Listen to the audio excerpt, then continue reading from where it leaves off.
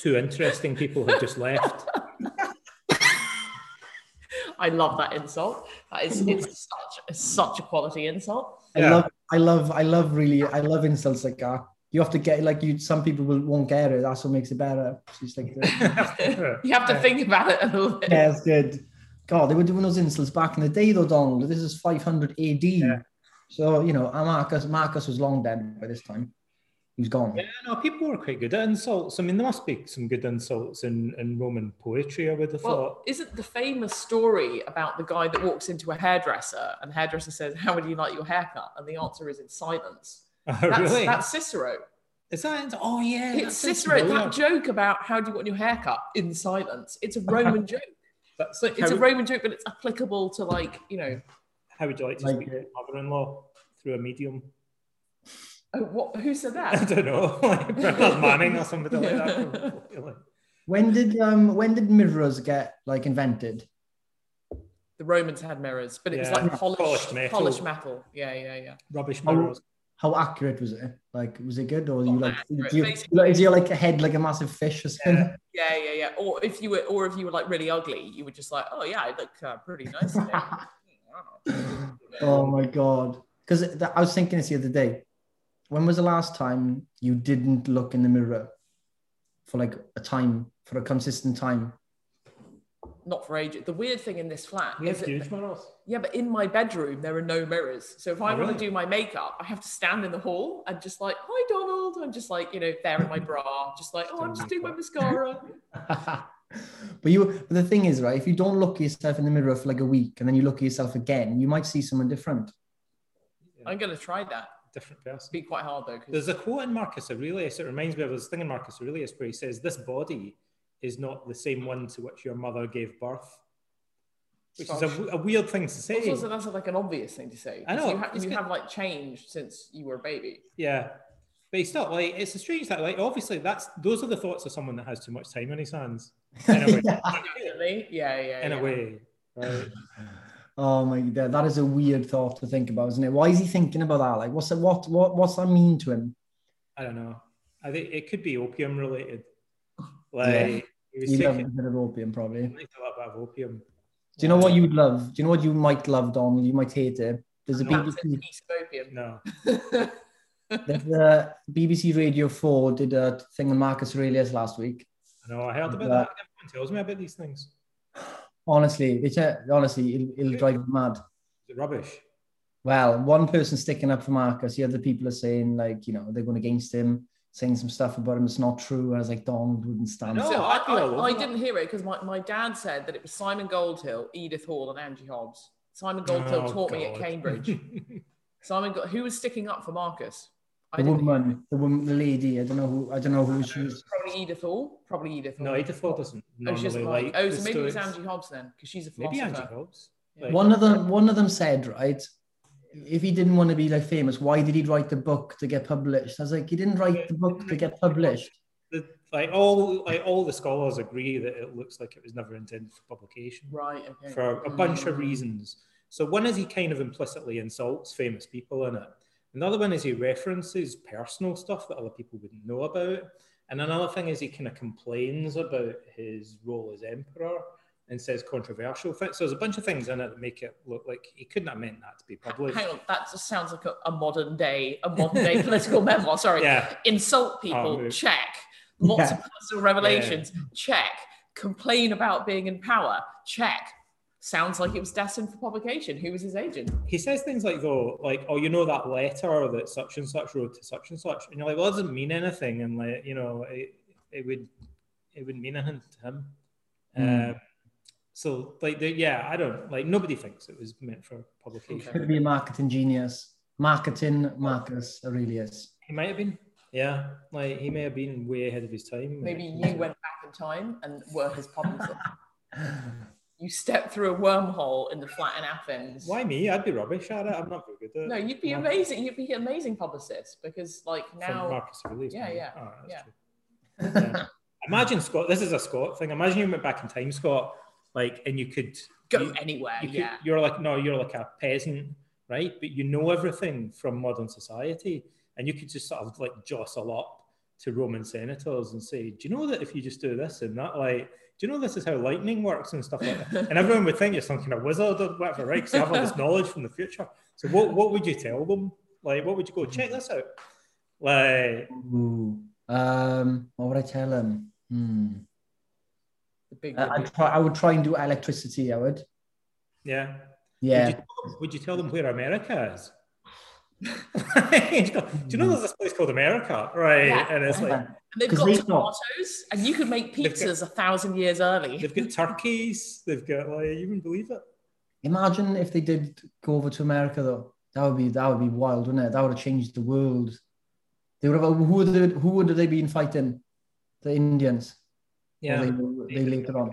Yeah. But the Vikings like went to Canada or America. Did they? Yeah. Fair play. They would have on those boats, on the long boats. Yeah, but they didn't like colonize it or whatever. Like, just had a few, did a few little raids. Yeah. They went raids it, came back again. Raiding. They loved a raid, didn't they? Like they loved it. Like I think there was a DNA thing done in the UK, and it showed that there wasn't as much Viking DNA as they thought for all the raids and stuff they did. Right. They were obviously raping a lot of people as well, weren't they? I kind of think that's where all the redheads come from.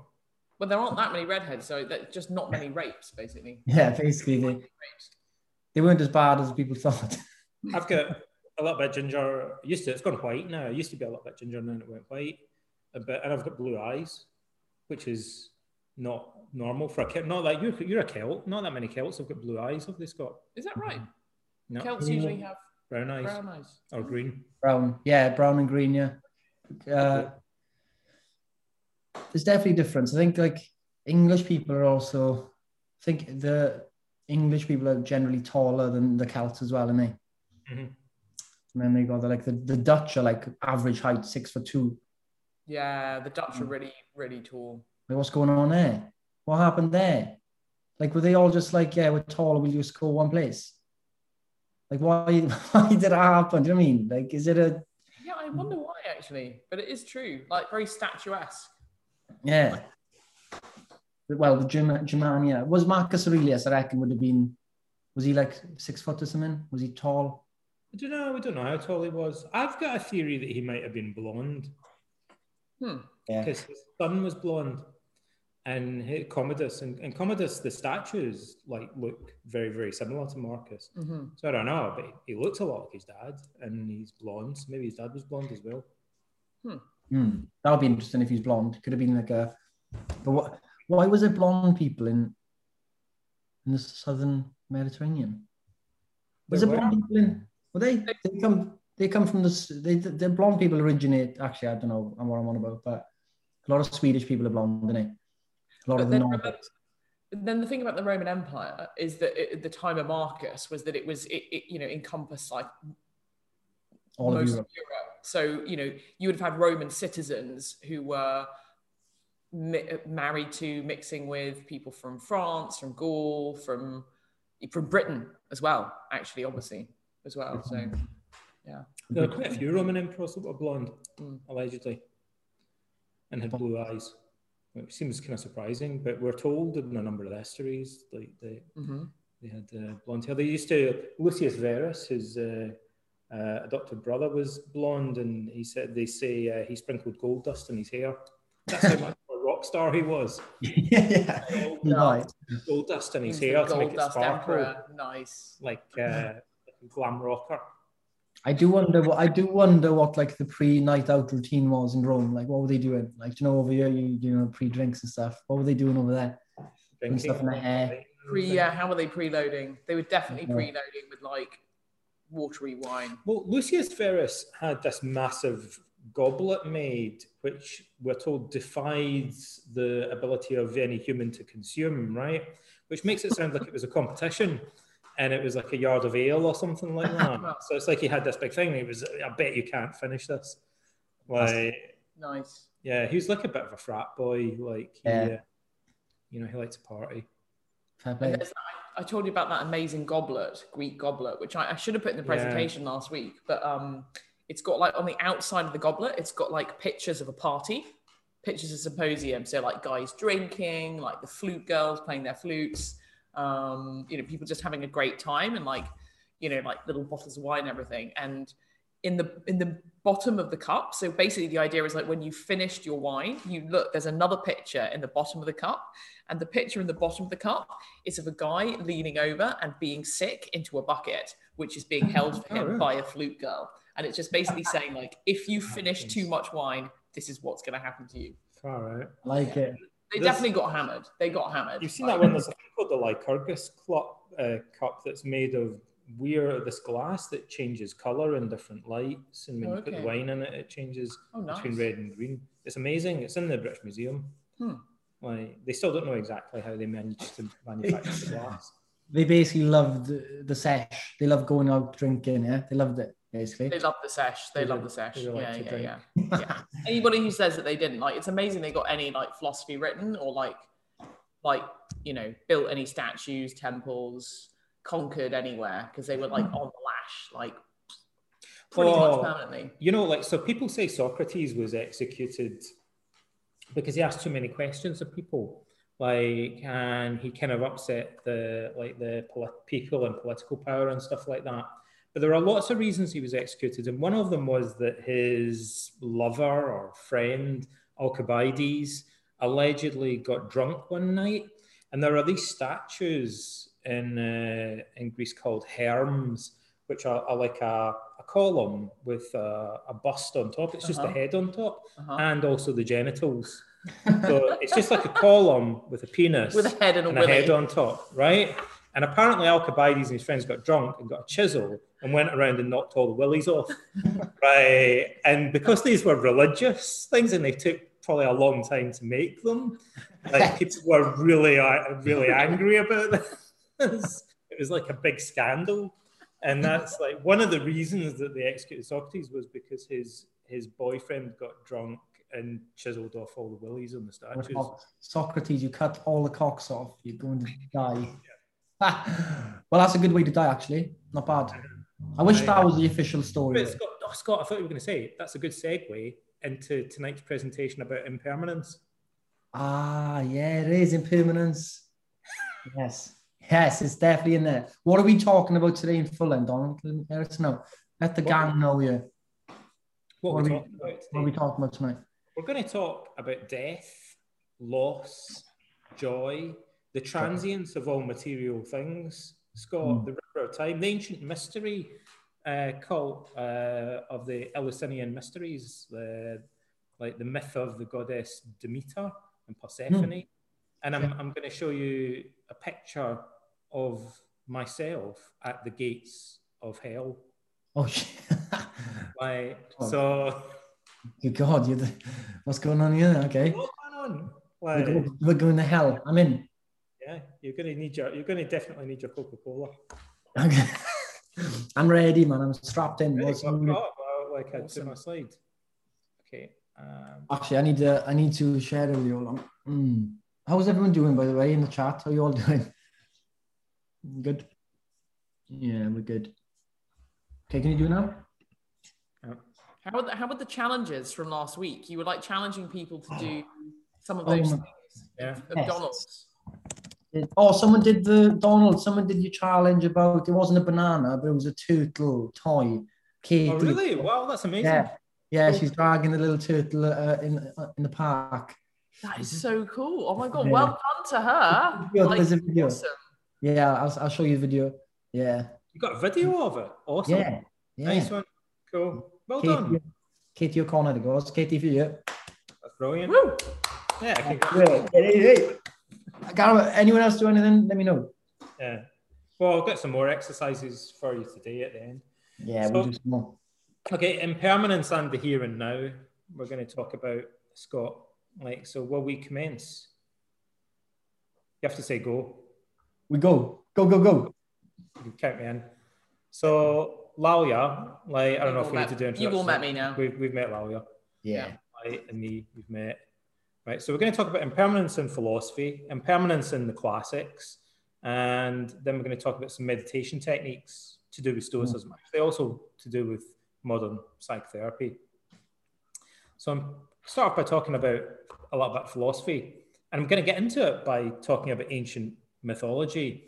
So we're going to talk about the legend of the goddess Demeter, who's the goddess really of agriculture, of corn, like barley, of the harvest. She's also called Ceto, which means she of the grain, like the goddess of the harvest.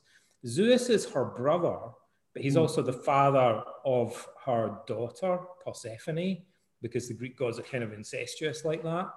And her name possibly meant earth mother or grain mother. The meter or meter bit seems to mean mother. And she also, in addition to being responsible for agriculture, so she taught humans how to farm, but she also taught them religious ceremonies based around agriculture and the cycles of nature. And so her rites and her symbolism which are very ancient, have to do with fertility and childbirth, or with mourning and death. Dun, dun. Check that out. Oh, so that's oh my God. Do you like it? I'm in trouble. That's scared. Me. Like, scary. I should have done this in Halloween. That's me standing outside the gates of hell. Or like in Greece, there's a bunch of caves that are traditionally thought to lead into the underworld. And this is one at Elefsina or Eleusis, where the mysteries of Demeter were based, the goddess of agriculture. But her myth is also very closely associated with the underworld and with Hades. And so there's a temple of Hades there, and that's the ruins of it. And the reason for that is that her daughter was kidnapped by Hades. So Hades, who is the brother of Zeus and the lord of the underworld, took a shine to Persephone, the beautiful daughter of Demeter. And he kidnaps her, he abducts her, and he makes her his queen, the queen of the underworld. But she doesn't like it there because it's kind of horrible in the underworld. It's boring. They don't have Netflix. Like, it's damp. Like, no one really wants to be there. And so Demeter is very sorrowful because she's lost her daughter. She can't figure out where she is.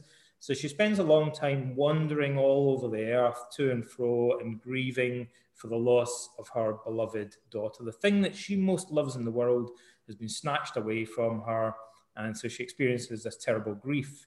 And because of that, like, nature grinds to a halt. There's a terrible drought that ensues. The crops stop growing. Nature stops producing. All of mankind, like all of humanity's, like, really in trouble because of this. And so they're complaining all the time to Zeus. And so, you know, Zeus thinks he needs to do something about this. So he strikes a deal with Hades and says, could you let her go back? Because, you know, this didn't really work out according to plan. Her mum is really upset. Like, and, you know, and all the nature's ground to a halt, all the people are upset. And so Hades kind of reluctantly agrees to let Persephone, his queen, go back up to Earth and return to her mother. But he tricks her. He says, you know, do you want some of this tasty pomegranate? And she says, oh, that looks quite tasty. And she eats 6 pomegranate seeds. And the fates have decreed that anyone who eats anything in Hades is trapped there and they can't return. So she's fated to return to the underworld for 6 months every year for half of the year. So in cycles, Persephone, the thing that Demeter most loves, is taken away from her, goes into the underground, becomes the queen of the underworld. And then for 6 months, she's allowed to go back above the earth and to be reunited with her mother. And so it's very symbolic. Like, you can see there Demeter, and the god Hermes is guiding her daughter Persephone back from the underworld. Anyone that went back to came back to life after being to the underworld in the ancient world, it's almost shamanistic. They'd seen the other side. And so this is the source of the mysteries. Like, you would be initiated into these rituals. It was secret. You couldn't tell anyone about it. But you'd get a glimpse of what existed in the afterlife, because Persephone had passed on this knowledge to humanity about what lay in the underworld. She kind of bridged the gap between the world of the living and the world of the dead. And so there's lots of symbolism embedded in this, but part of it is this idea that for Demeter, the thing that she most loved was cyclically taken away from her and then given back to her. So it represents the transience of the things that we love, of our relationships, the impermanence of everything, and also the transience of our feelings of pleasure and grief, the highs and lows of life in these 6-month cycles. So some of the symbolism, perhaps the most important symbolism of the mysteries of Demeter, the Eleusinian mysteries as they're called. So a Christian author, Hippolytus, writes, the Athenians, while initiating people into the Eleusinian rites, likewise display to those who are being admitted to the highest grade at these mysteries the mighty and marvelous and most perfect secret, suitable for one initiated into the highest mystic truths, an ear of corn in silence reaped.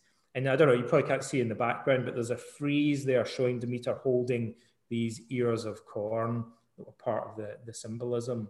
Marcus Aurelius refers to the symbolism of reaping ears of corn.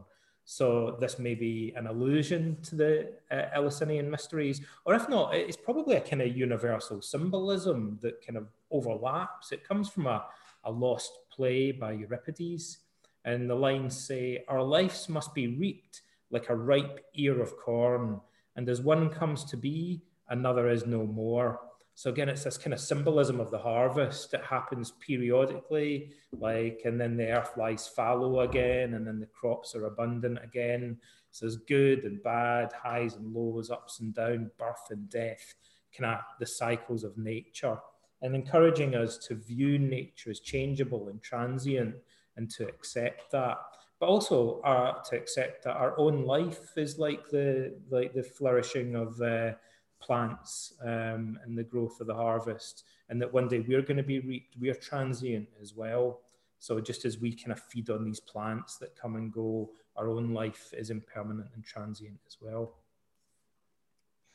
And then there's another passage in Marcus Aurelius, a reference to Euripides, which I feel might be related to Eleusinian mysteries, but who knows?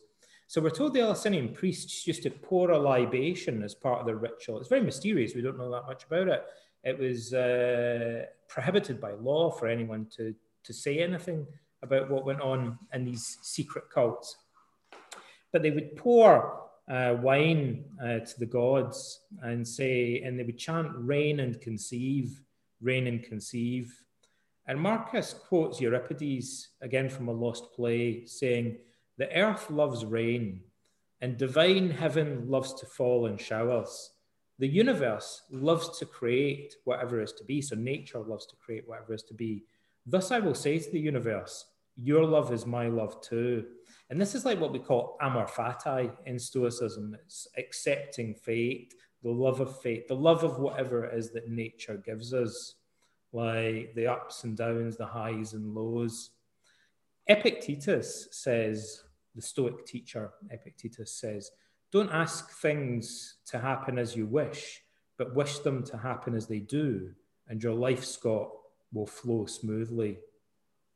So I've actually got one of those amor fati coins, Donald, from the Rhine holiday. With you?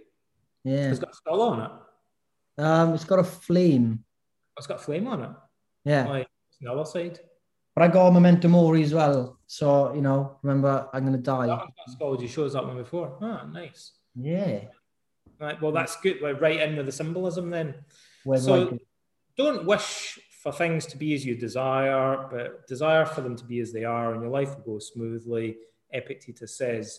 And this going smoothly, flowing smoothly, he says, like a river or a stream, is a figure of speech that he's using, which seems to be an allusion to a recurring metaphor in the philosophical literature, one of the most common metaphors, actually, which is the idea of a river flowing. And that goes back to a pre-Socratic philosopher called Heraclitus. And he taught this doctrine that many people think sounds like the central doctrine of Buddhism. So Buddhism is called Anattavada. That means the doctrine of no self, and also Anicca, which means the doctrine or the philosophy of impermanence, of transience. So many people think that one of the most distinctive things about Buddhism is this idea the teaching that everything is transient, everything is impermanent. But the earliest Buddhist scriptures only date from the 1st century AD. It was oral before that, so we don't know exactly what Buddhism looked like until it was written down. But in the 6th century BC, like way, way earlier, the Greeks were very familiar with this doctrine of pantare, as they call it, everything flows. And Heraclitus famously said, his example or illustration of this was, you cannot step into the same river twice, he said, Scott, because new waters are constantly flowing through it. And he thought in the same way, everything in nature like was constantly changing. This is like Marcus Aurelius said, this is not the same body to which your mother gave birth. Like the molecules in it are constantly changing. Like things look like they're the same, but if you look closely, there's little changes happening, subtle changes constantly happening. Like we're geared to overlook the changes that are happening all the time before our eyes, and things are more fragile and more changeable than we typically acknowledge. You cannot step into the same river twice because new waters are constantly flowing through it. Yeah. How many Heracliteans, Scott, how many followers of Heraclitus does it take to change a light bulb? 0, 1. One, only one. No, unlimited. Unlimited, infinite number. I was going to say, I reckon it's only one, but he can't change the same light bulb twice. You've learned that joke today. That joke, yeah. So on that topic, people have, I know this is a hot topic at the moment. When lockdown hit, first of all, people were worried about all the change, right? Mm-hmm. Now they're worried about going back into the world, back into big change of social life, right? Mm-hmm. Why do people expect everything to stay the same? Like, obviously things change. So do you think a lot of the things are anxiety and stuff is like due to the lack of control? They're now feeling like, oh my God, the world's opening up and not ready.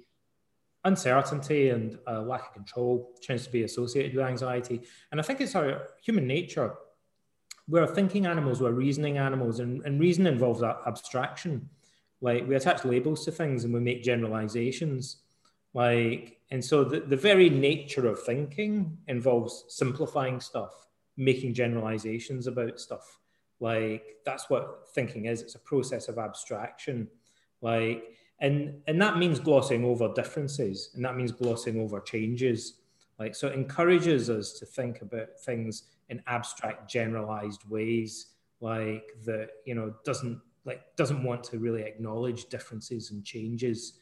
It's an effort for us. Often we have to, when we recognize change, when we recognize difference, usually means we have to revise our thinking. And that's something that it's uncomfortable for us to do. We prefer to stick with the generalizations that we've already made. Yeah, definitely. So, these philosophers want to push against that and to say, this is all, BS. We need to use reason, but reason simplifies nature. And in reality, nature is much more complex and diverse and subtle and varied than we would like to admit to ourselves. So Heraclitus had this idea also called holism, which is the idea that the reality is the totality of things, and that we're always just looking at bits or fragments of the reality and taking things out of context. And in order to really understand anything in life, we have to try and put it within the bigger context. We have to look at the bigger picture. So pantheism is the doctrine that the universe as a whole is sacred.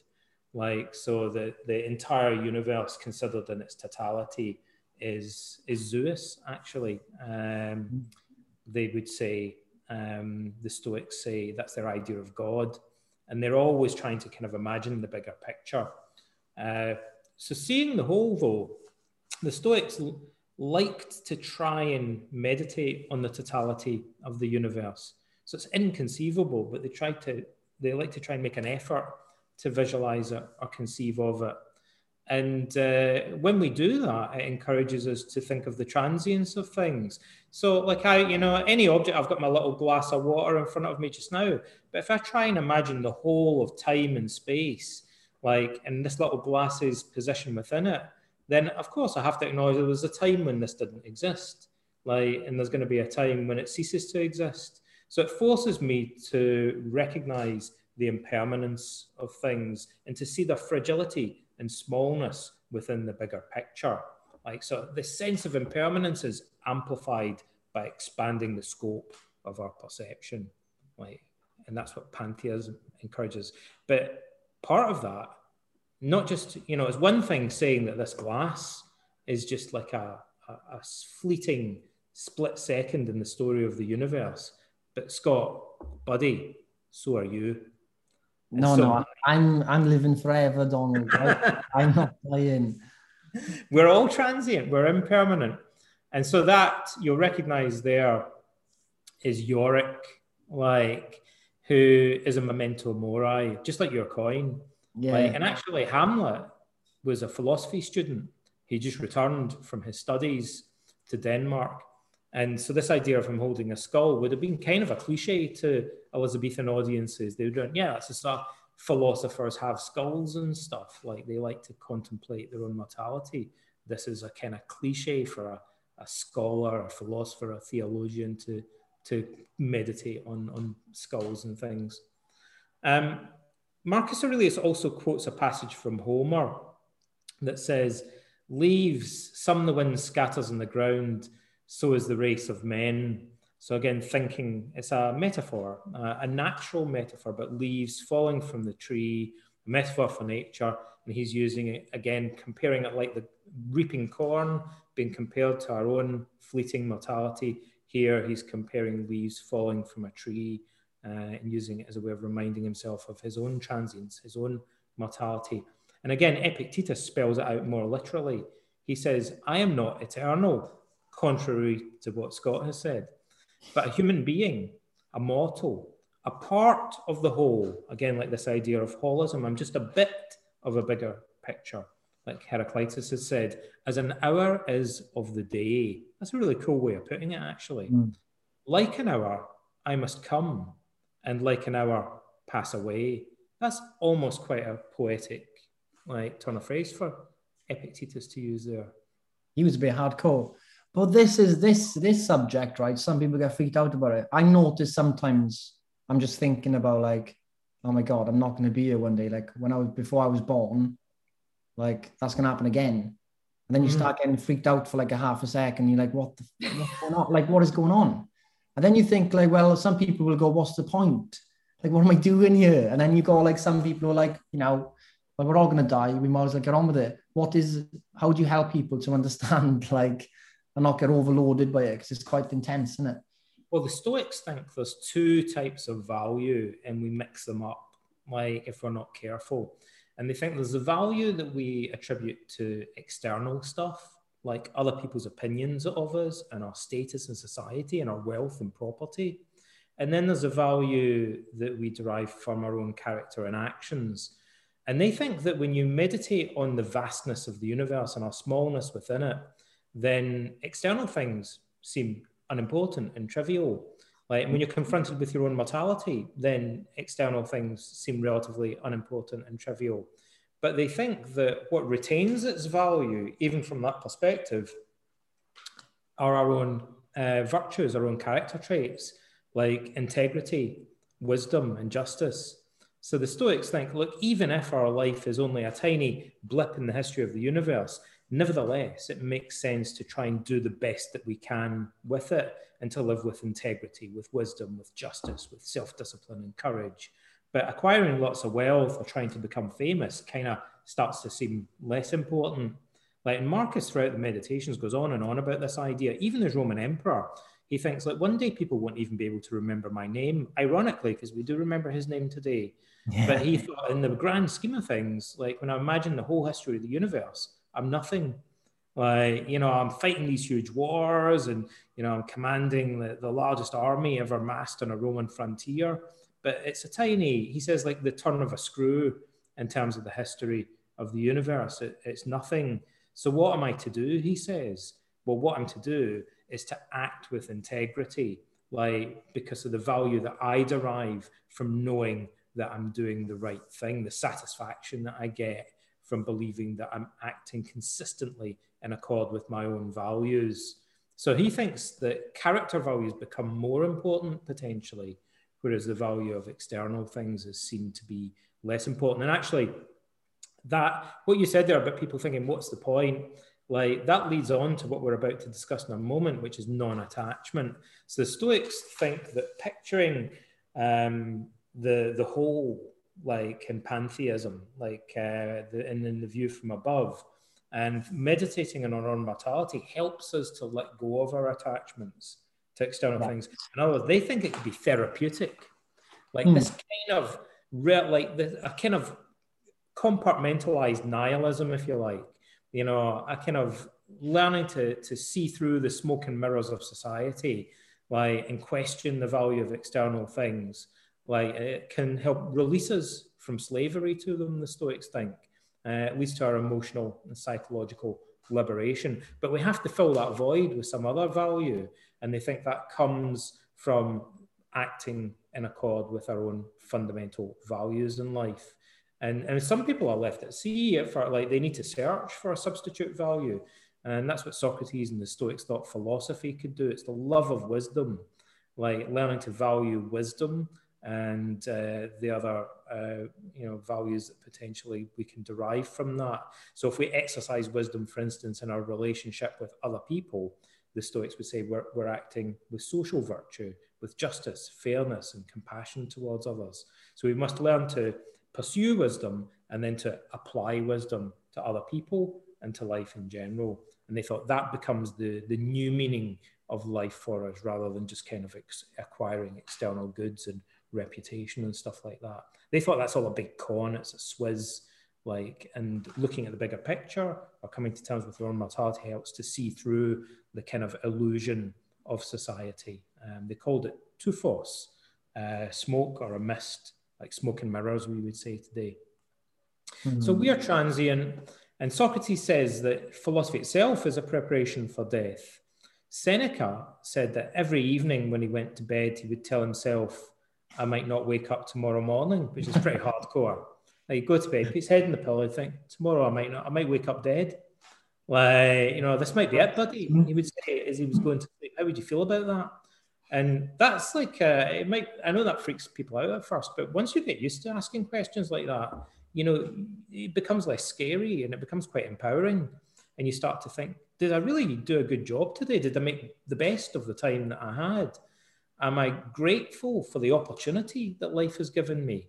And it encourages you to become more grounded in the here and now and to think, if this is it, like Marcus goes further, he says, imagine you're already dead, but you've been you're in penalty time. You've been given like another day, like extended on loan from nature. That's quite a cool way of thinking about it, actually. You should make the most of it. Like it's a win. That's like almost every day's a win. It's a bonus. Yeah. Like, so it's like, do you know when you're in a dream and you die in a dream and then you wake up and you're like, like in a dream you do something bad and you go to jail for life. But then you wake up, you're like, oh my God, thank God.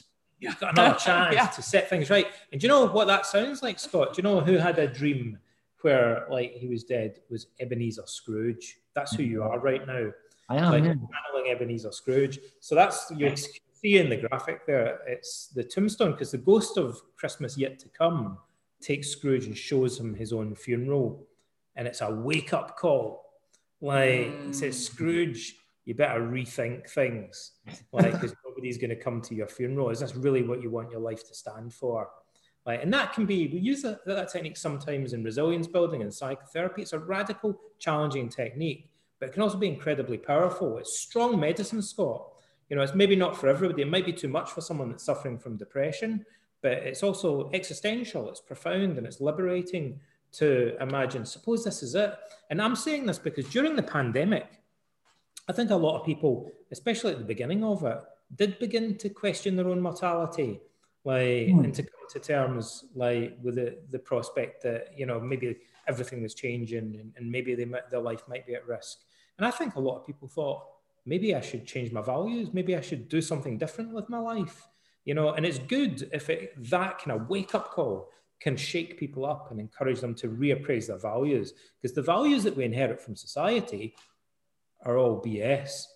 Like, we're surrounded by narcissism, consumerism, materialism, hedonism, all the isms, right? And everybody knows it's BS, right? But it's been the same way throughout the centuries. Like Socrates, Marcus Aurelius said the same thing. Like, we're brought up surrounded by people in a society that are indoctrinating us into these superficial values. And if we're lucky, we get some sort of shock or wake-up call, or we're introduced to a philosophy that makes us think more deeply about it and question whether there's maybe something else deeper that could give our life value. So I was going to read you a wee poem. It's normally Lalia that does the poetry, and I know she's going to do some later. But I can't talk about impermanence and amor fati and memento mori without quoting Ozymandias, who's a character. There's a character in the movie Watchmen named after Ozymandias. I met a traveller from an antique land who said, 2 vast and trunkless legs of stone stand in the desert. Near them, on the sand, half sunk a shattered visage lies, whose frown and wrinkled lip and sneer of cold command tell that its sculptor well those passions read, which yet survive, stamped on these lifeless things, the hand that mocked them and the heart that fed. And on the pedestal these words appear, my name is Ozymandias, King of Kings. Look upon my works, ye mighty in despair. Nothing beside remains. Round the decay of that colossal wreck, boundless and bare, the lone and level sands stretch far away on the beach in Wales. So there's the idea is this guy, this king, whoever he was, had built this colossus in his honor, saying, gaze upon my works, ye mighty in despair. And now it's dust, like it's shattered, and no one even remembers who the guy was. So he was a big deal back in the day, but nobody cares about him now. Like, it's all over. And this theme in philosophy and literature is sometimes called ubai sunt, which means where are they? Or like, where are they now, as we would say. And it's a theme in Latin poetry, and actually in poetry in general, and in the arts in general. But Marcus Aurelius refers to it a lot. And for example, many passages, for example, he talks about Augustus, the founder of the Roman Empire. So Marcus is kind of in this lineage descending from Augustus. Augustus is the first emperor, and Marcus thinks about him a lot. So this would have been, Augustus would have died like over a century and a half before Marcus Aurelius. So it's kind of, ancient history to him. He says Augustus's advisors, his wife, his daughter, his descendants, the whole of his court, they're all toast. Contemplate the inscription on tombs, the last of his race. Apparently that was engraved on some tombs. The last of his race has died here, like Ozymandias. Consider how much trouble their ancestors took over leaving a successor. Marcus was worrying about leaving a successor. Yet of necessity, somebody, Scott, has to be the last in the family line. Someone one day is going to be the last descendant of Scott Fleer. Finally, consider the extent, it's tragic. Finally, consider the extinction of an entire race. Like, there's a story, everyone knows the story of Scipio Africanus, who conquered Carthage, like finally defeated Rome's great power, the great opponent, the other rival superpower in the Mediterranean in North Africa. And Scipio Africanus defeated Carthage. He had the whole city torn apart, stone by stone. According to legend, the Romans salted the earth so that crops couldn't grow there. They said, these guys aren't coming back from this. We're wiping off the face of the earth. And the Romans were jubilant. And Scipio was crying. And his officer said, why are you crying? And he said, 'tis glorious, but I can see that one day the same thing will happen to Rome. And so he was looking at the bigger picture, and he was saying, we finally defeated our great opponent. But it just makes me think, like memento mori, it reminds me of the fact that, even Rome itself one day, will collapse, and be destroyed in the same way. So he was and he studied Stoicism, actually. So he's trained to kind of look at things in terms of the bigger picture. So Marcus Aurelius says this, Imagine the extinction of your entire race. Imagine like one day there's someone who's going to be the last in your line. You know, think of all the other Roman emperors. He often thinks of the Roman emperors that have come before him, and how they're. He says this odd thing. He says their names sound archaic to me now. He says the sound of their names sounds like something from the history books, and one day that's what your name is going to sound like. Imagine thinking, one day my name's going to sound like something from history books. One day people will know me, Marcus told himself, by looking at statues. And, you know, like, I'm going to be like Ozymandias, just a bunch of ruined sculpture. He says, with everything which happens, keep before your mind's eye men to whom the same things happened, and how they became annoyed, and how they treated such events as though they were strange. They went, I can't believe this is happening. They got all worked up and all flustered, and they complained about it, Scott. And then Marcus says, and yet where are they now? Ubi sunt. Like, where are they now? Like, they're all gone. They're all toast. Augustus, Hadrian, all those guys, like, they fought huge battles. They got all worked up about things. It's all ancient history now. And one day you're going to go away, buddy. Like, it's what he said to himself. So confronting his own mortality, he was constantly forcing himself to do this existential check and reappraise his values and think, what really matters here, like, is your attitude towards life, like that you're acting morally, you're acting with wisdom and integrity, like not the reputation and the fame and the glory, like that doesn't really last forever. It's like they say about Alexander the Great, that he asked, as he was dying, he said, you know, when I die, I want you to make 2 holes in the casket and let my hands be dangling out either side. And so when a king or an emperor died, they would carry their coffin, like having them lie in state, they would carry them around so that the people, crowds could gather in the cities and the towns and see their body. And Alexander said, I want my hands to dangle out the side of the casket so that people can see I'm leaving empty-handed. Can't take it with you, Scott. Like, you know, all the stuff he achieved, like, what does it really matter once he's gone? Like, maybe he would have been better dedicating his life to the pursuit of wisdom, enlightenment, like, rather than conquest and glory. So it leads us on to this idea of non-attachment in Buddhism. It's very similar to the idea of non-attachment. In Stoic philosophy, we have it in the West. Everything that we find in Buddhist philosophy, much of it, we find similar ideas in Greek philosophy and classical Greek philosophy, and particularly in Hellenistic philosophy that followed on after it, following the time of Alexander the Great. So Marcus Aurelius has a really neat saying about this. Maybe I mentioned it before.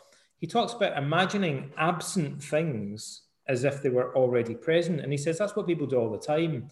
So they think to themselves, I wish I had a Ferrari. Ferrari's absent. I'm imagining what it would be like if I had it. And he says that causes craving and attachment and suffering.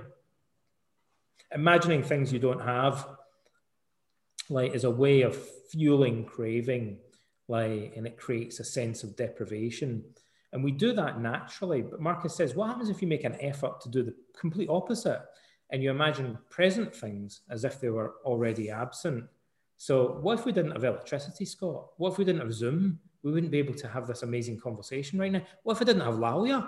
Like, I'd be bereft. Like, I wouldn't have anybody to talk to about classics all day long. Like, you know, so that encourages, when we imagine present things like Lawyer as if they were absent, like, that encourages us to experience gratitude and also to reconcile ourselves to the changeable nature of things and people. So to imagine present things as if they were absent means accepting their impermanence as well. To think of something as transient, what does it really mean to think of something as transient or impermanent? It means thinking of it as potentially absent. It means thinking of it as present and also imagining its absence at the same time. And this is this kind of trick. Like, either by looking at the bigger picture, we think there's a time when this exists, but there also was a time when before it existed, and there'll be a time after it existed. So when I look at the picture, the bigger picture, I'm imagining its presence and also simultaneously thinking about its absence. Or when I simply tell myself it's fragile and impermanent, I'm also premeditating. I'm thinking in advance about its potential for being gone. And it's this incorporating the sense of potential absence that seems to lead to free up our attachment towards things. Epictetus takes a cheap cup made of clay, like which would have been like a disposable thing to the ancient Greeks. It would have been a cliche, an example of something that was very fragile piece of ceramic. And he says, think of everything as being as fragile and disposable and impermanent as this cup, like so that you don't become attached to anything.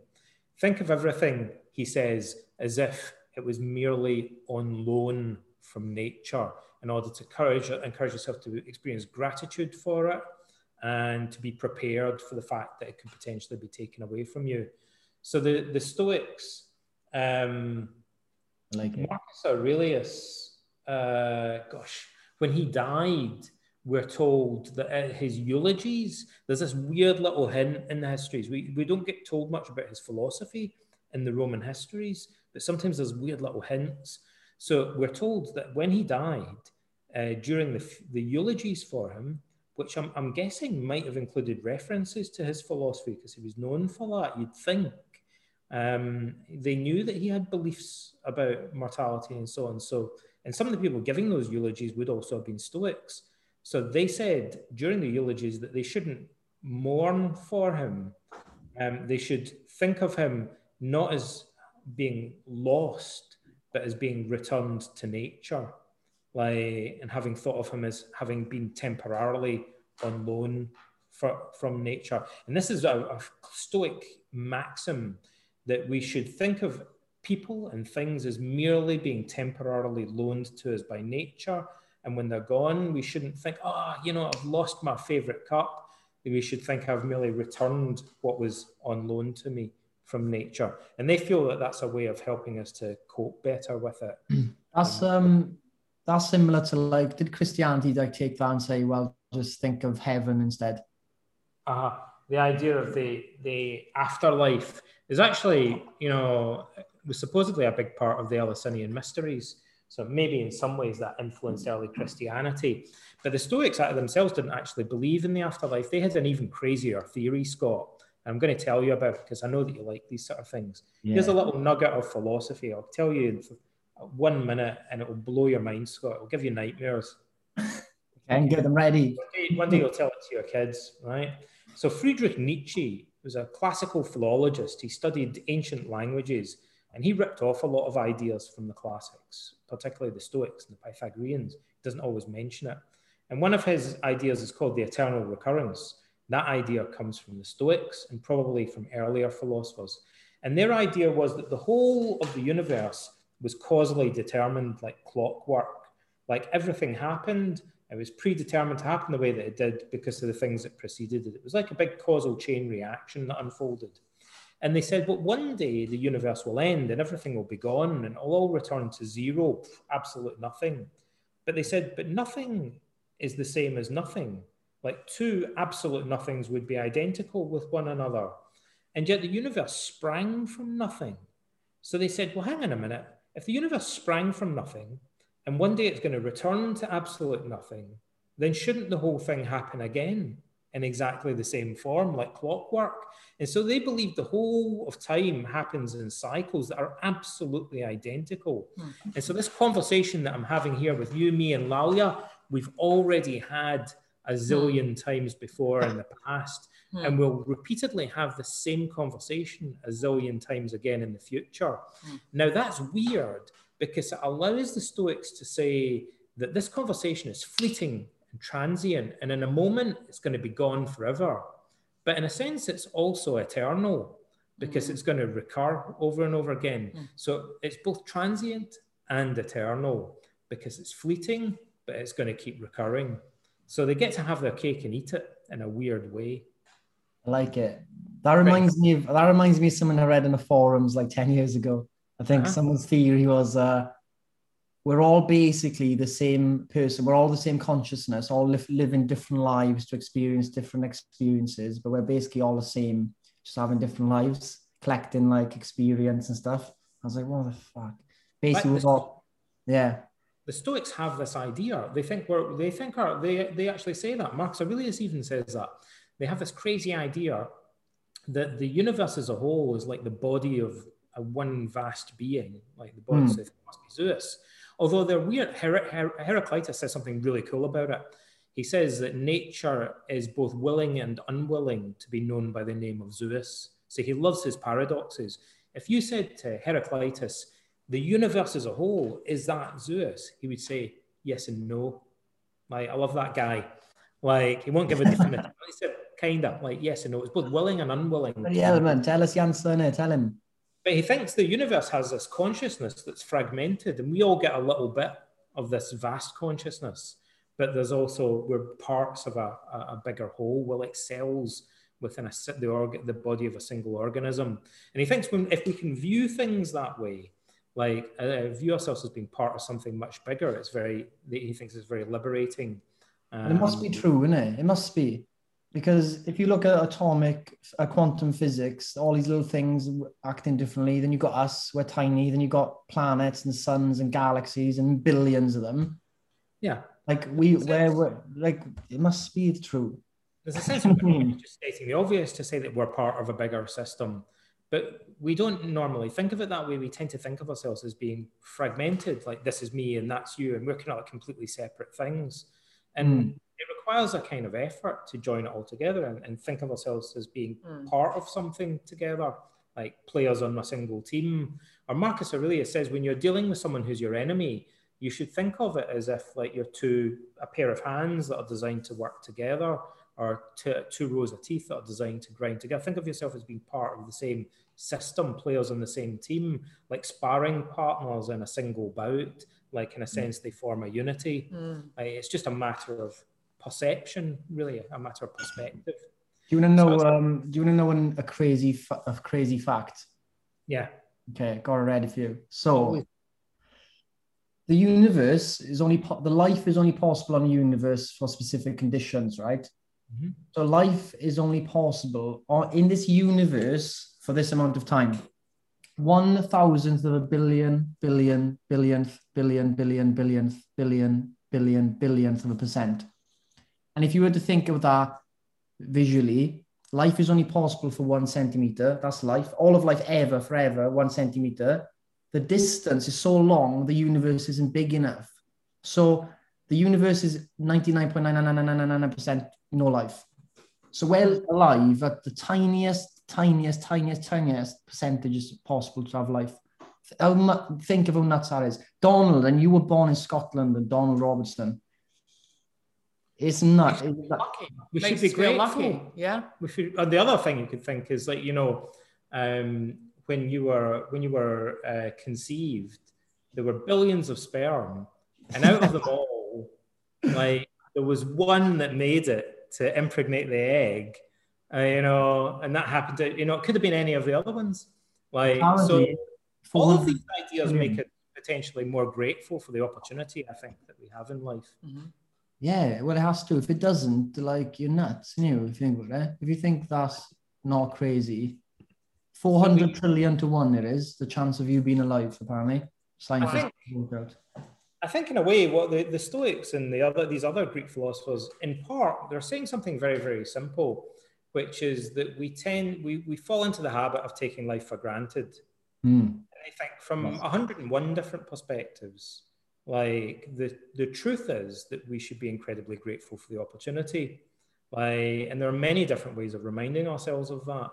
I think, like much of their philosophy kind of converges on this kind of wake-up call that says, do you realize like how incredibly lucky you are and how fleeting existence is, and that you have this obligation to snap out of the trance that you're in and really make the most of each and every day. So I wanted to say a little bit. This is a quote from Seneca that I'm going to read because it's about stress and about worry. And what he says here, when I read this as a young guy, it blew me away. I remember putting the book down and thinking, when was this written? Because this looks to me like it could have been written yesterday, like in a book on the psychology of stress management or something like that. I thought, was this really written in the 1st century AD? Like, it looks just like the contemporary stuff that psychologists talk about today and read today. So without further ado, I'll tell you exactly what he says. He says, fear keeps pace with hope, nor does their so moving together surprise me. Both belong to a mind in suspense, to a mind in a state of anxiety through looking into the future. Both are mainly due to projecting our thoughts far ahead of us instead of adapting ourselves to the present, to the here and now. Thus it is that foresight, the greatest blessing humanity has been given, is transformed into a curse. Wild animals run from the dangers they actually see, and once they've escaped them, worry no more. We, however, are tormented alike by what is past and what is yet to come. A number of our blessings do us harm, for memory brings back the agony of fear, while foresight brings it on prematurely. No one confines his unhappiness to the present, says Seneca. That's brilliant. That last bit. So we're talking about impermanence, we're talking about non-attachment, but we're also talking about being grounded in the present moment, in the here and now. So being able to look at the bigger picture, being centered in the present moment. And Seneca quite rightly said that anxiety tends to be future focused. There's reams of modern research on the cognitive psychology of anxiety that show that, yeah, it's typically concerned with uncertainty about the future. And so, you know, it's a simplistic, this is a simplistic way of treating anxiety, but you can, and I'll come back to this later with some practical techniques later towards the end today to show you how to actually do this. But you can very directly treat worry and anxiety just by training your attention to become more grounded in the present moment, because anxiety by its very nature tends to be projected, as Seneca said, absolutely spot on, into the future. And so Marcus Aurelius says, if you shall strive to live only what is really your life, that is the present, the here and now, then you will be able to pass that portion of life which remains for you up to the time of your death, free from worry. And this is a guy who's living through a plague where 5 million people died. He's facing the risk of assassination every day. He faced a civil war. Like he's stationed himself on the frontier, facing hundreds of thousands of barbarian tribal warriors. Like he could have died. I think Marcus Aurelius woke up every morning and pinched himself and thought, I might actually still have made it through another night. Like, but he says, as long as you can focus on the here and now, and people instinctively do that in really stressful situations. They go, just put one foot after another. Like, if you can just get through this, like, you know, like you can. He talks in the meditations about don't let yourself kind of like become too preoccupied with all of the details. Like, just focus on doing like what's right in front of you right now with integrity. So there's this kind of weird, again, paradox that he sometimes contemplates the bigger picture, but then he always wants to center himself back in the present moment.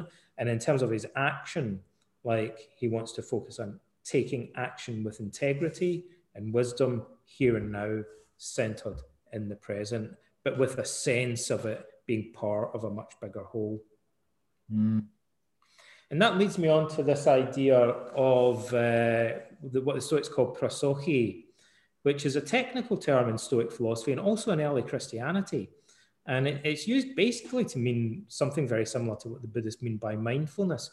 So prosoche means attention, and it specifically in the Stoics and in early Christian authors, it means paying attention to your conscious mind, to your value judgments, to your hegemonikon, they say, to the part of the ruling faculty, what we call the central executive function of consciousness. So the part of your mind that's responsible for decision making and arriving at judgments about things. As far as the Stoics are concerned, it's a part of your mind that assigns value to things. And they say you should constantly be monitoring that and paying attention to it.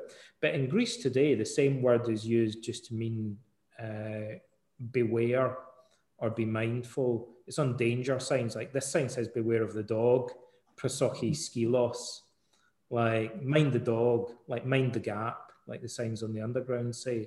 It's the same word that's used on trains and stuff for mind the gap, but it means be mindful to the Stoics, not of the gap, not of the skelos of the dog, like, but of your own thinking, like, be mindful of your own judgment.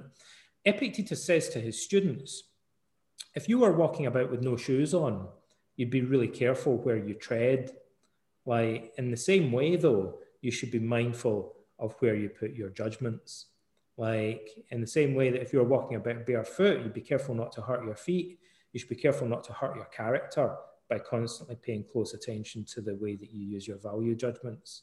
And that's an interesting metaphor, because philosophers were known for walking barefoot. There's a lovely TV play with Pisar Ustinov about Socrates called Barefoot in Athens.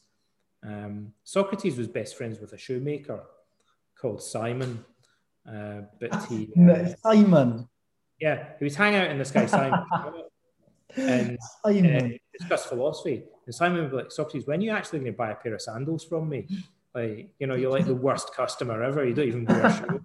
You hang around in a shoe shop all day. Weirdly. Everything about Socrates was paradoxical, even his shoes. So Epictetus says you should pay attention to your own mind, your ruling faculty, your fears, your desires, how your thoughts, actions, and feelings interact with one another, just like kind of in Buddhist mindfulness. But this occurs in the here and now. To be mindful of your own mental activity means becoming centered in the present moment. Your actions occur in the present moment. Your locus of control is in the present moment. So mindfulness has to be centered in the present moment. And that leads me on. Like, I want to say just before, like, I'll finish actually with a little quote from, I became interested in philosophy because when I was a wee boy growing up in Scotland, in Ayr, which is the home of Rabbie Burns, our national bard, like, we all had to learn Burns' poetry. And his most famous poem is this epic that's influenced by Greek classics. It's influenced by the Bacchae, and it's called Tam O'Shanter. It's about witches. And Burns incorporates some of these philosophical themes from Greek and Latin poetry. And so at one point in Tam O'Shanter, he says, pleasures are like poppies spread. You seize the flower, its bloom is shed. Or like the snow falls in the river, a moment white, then melts forever.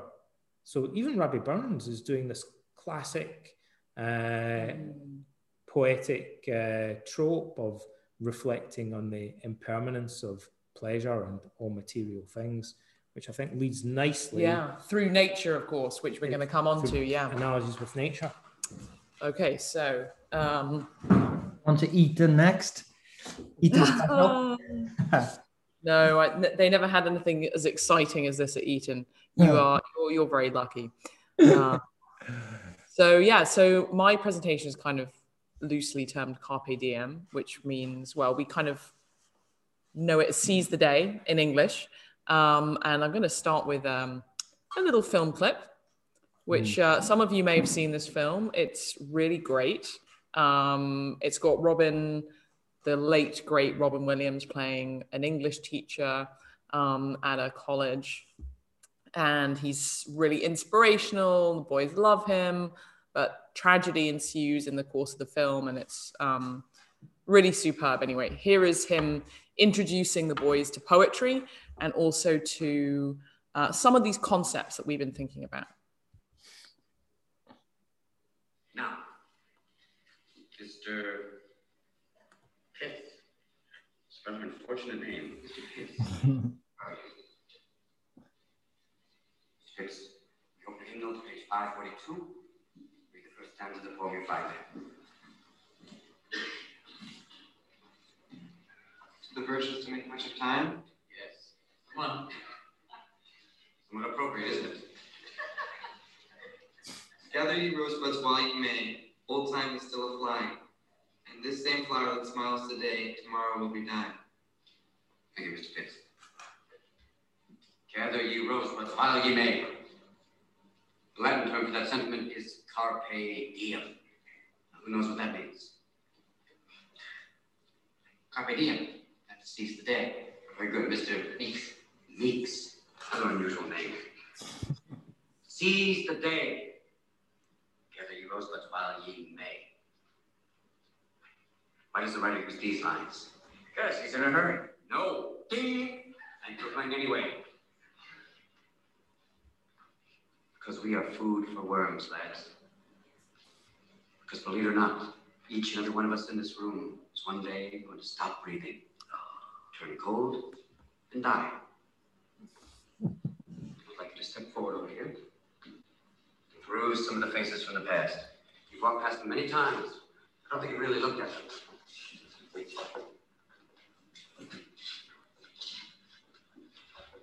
Okay, I'm just going to pause that there.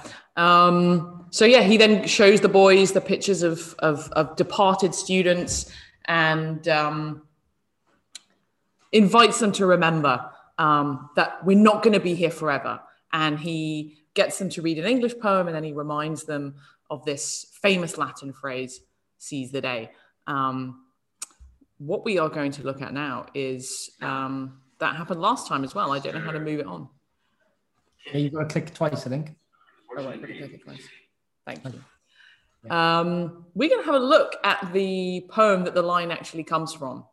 So this is by the Roman poet Horace, who lived in the 1st century BC, so about 50 years before Christ.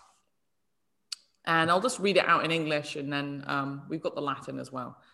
Don't ask me. It should be a crime to know what lifespan the gods allow to you and me. Don't bother with horoscopes. Far better to bear the future, my darling, like the past. Whether Jupiter has many winters yet to give, or this our last. For now, another winter wears out the sea on the brittle rocks. Strain your wine, be wise, and prune back your hopes within a narrow plot. While we were talking, envious time has fled. Seize the day, trust in tomorrow as little as possible. And this is, so that's Horace on the right, and this is the poem in Latin. Tu ne quaesieris scire nefas, quem mihi, quem tibi, finem dederent, leuconoi, nec Babylonios temptaris numeros. Ut melius, quid erit parti, siu pluris hiemes, siu tribuit Jupiter ultimam, quae nunc oppositis, debilitat, pumicibus mare terrenum. Sapias, vina liques, et spartio brevi spem longam reseces. Dum liquamo, fugerit in vida aetas. Carpe diem, quam minimum credula postero. And that is the poem in Latin. So I just thought we would have a look through the lines in English and just have a little think about how this reflects some Stoic ideas and some universal ideas of impermanence and living in the here and now. So he says, don't ask me, it should be a crime. He uses this really strong word. He actually says it should be a crime for us to find out how long we have to live. And he also uses this strange phrase, Babylonios numeros, which literally means like Babylonian tables, but it's basically the Roman equivalent of horoscopes. They had horoscopes back in the day. You could like go and ask the horoscope, how long am I going to live? Get some sort of, like oracular, presentment on this. But Horace is saying to us, he's like saying it's a really bad idea. Like, don't go and find out how much longer we have to live. And I really think that this is linked to the Stoic value of moderation in terms of knowing your limits. So like, you don't want to, the idea of like knowing how long you're going to live is like something which is kind of, if anybody should know it, it's in the preserve of like the gods, the immortals, fate, something bigger than you. If you're trying to know that, to me, it's like you're going beyond your realm as a human. So it's about just like being happy within your own skin, saying, I don't need to find that out,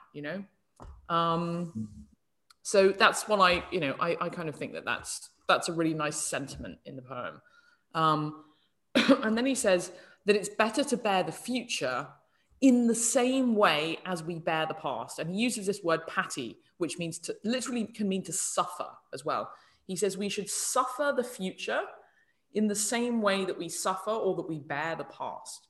which basically means treat what might happen in the future with the same degree of calm as what's already happened.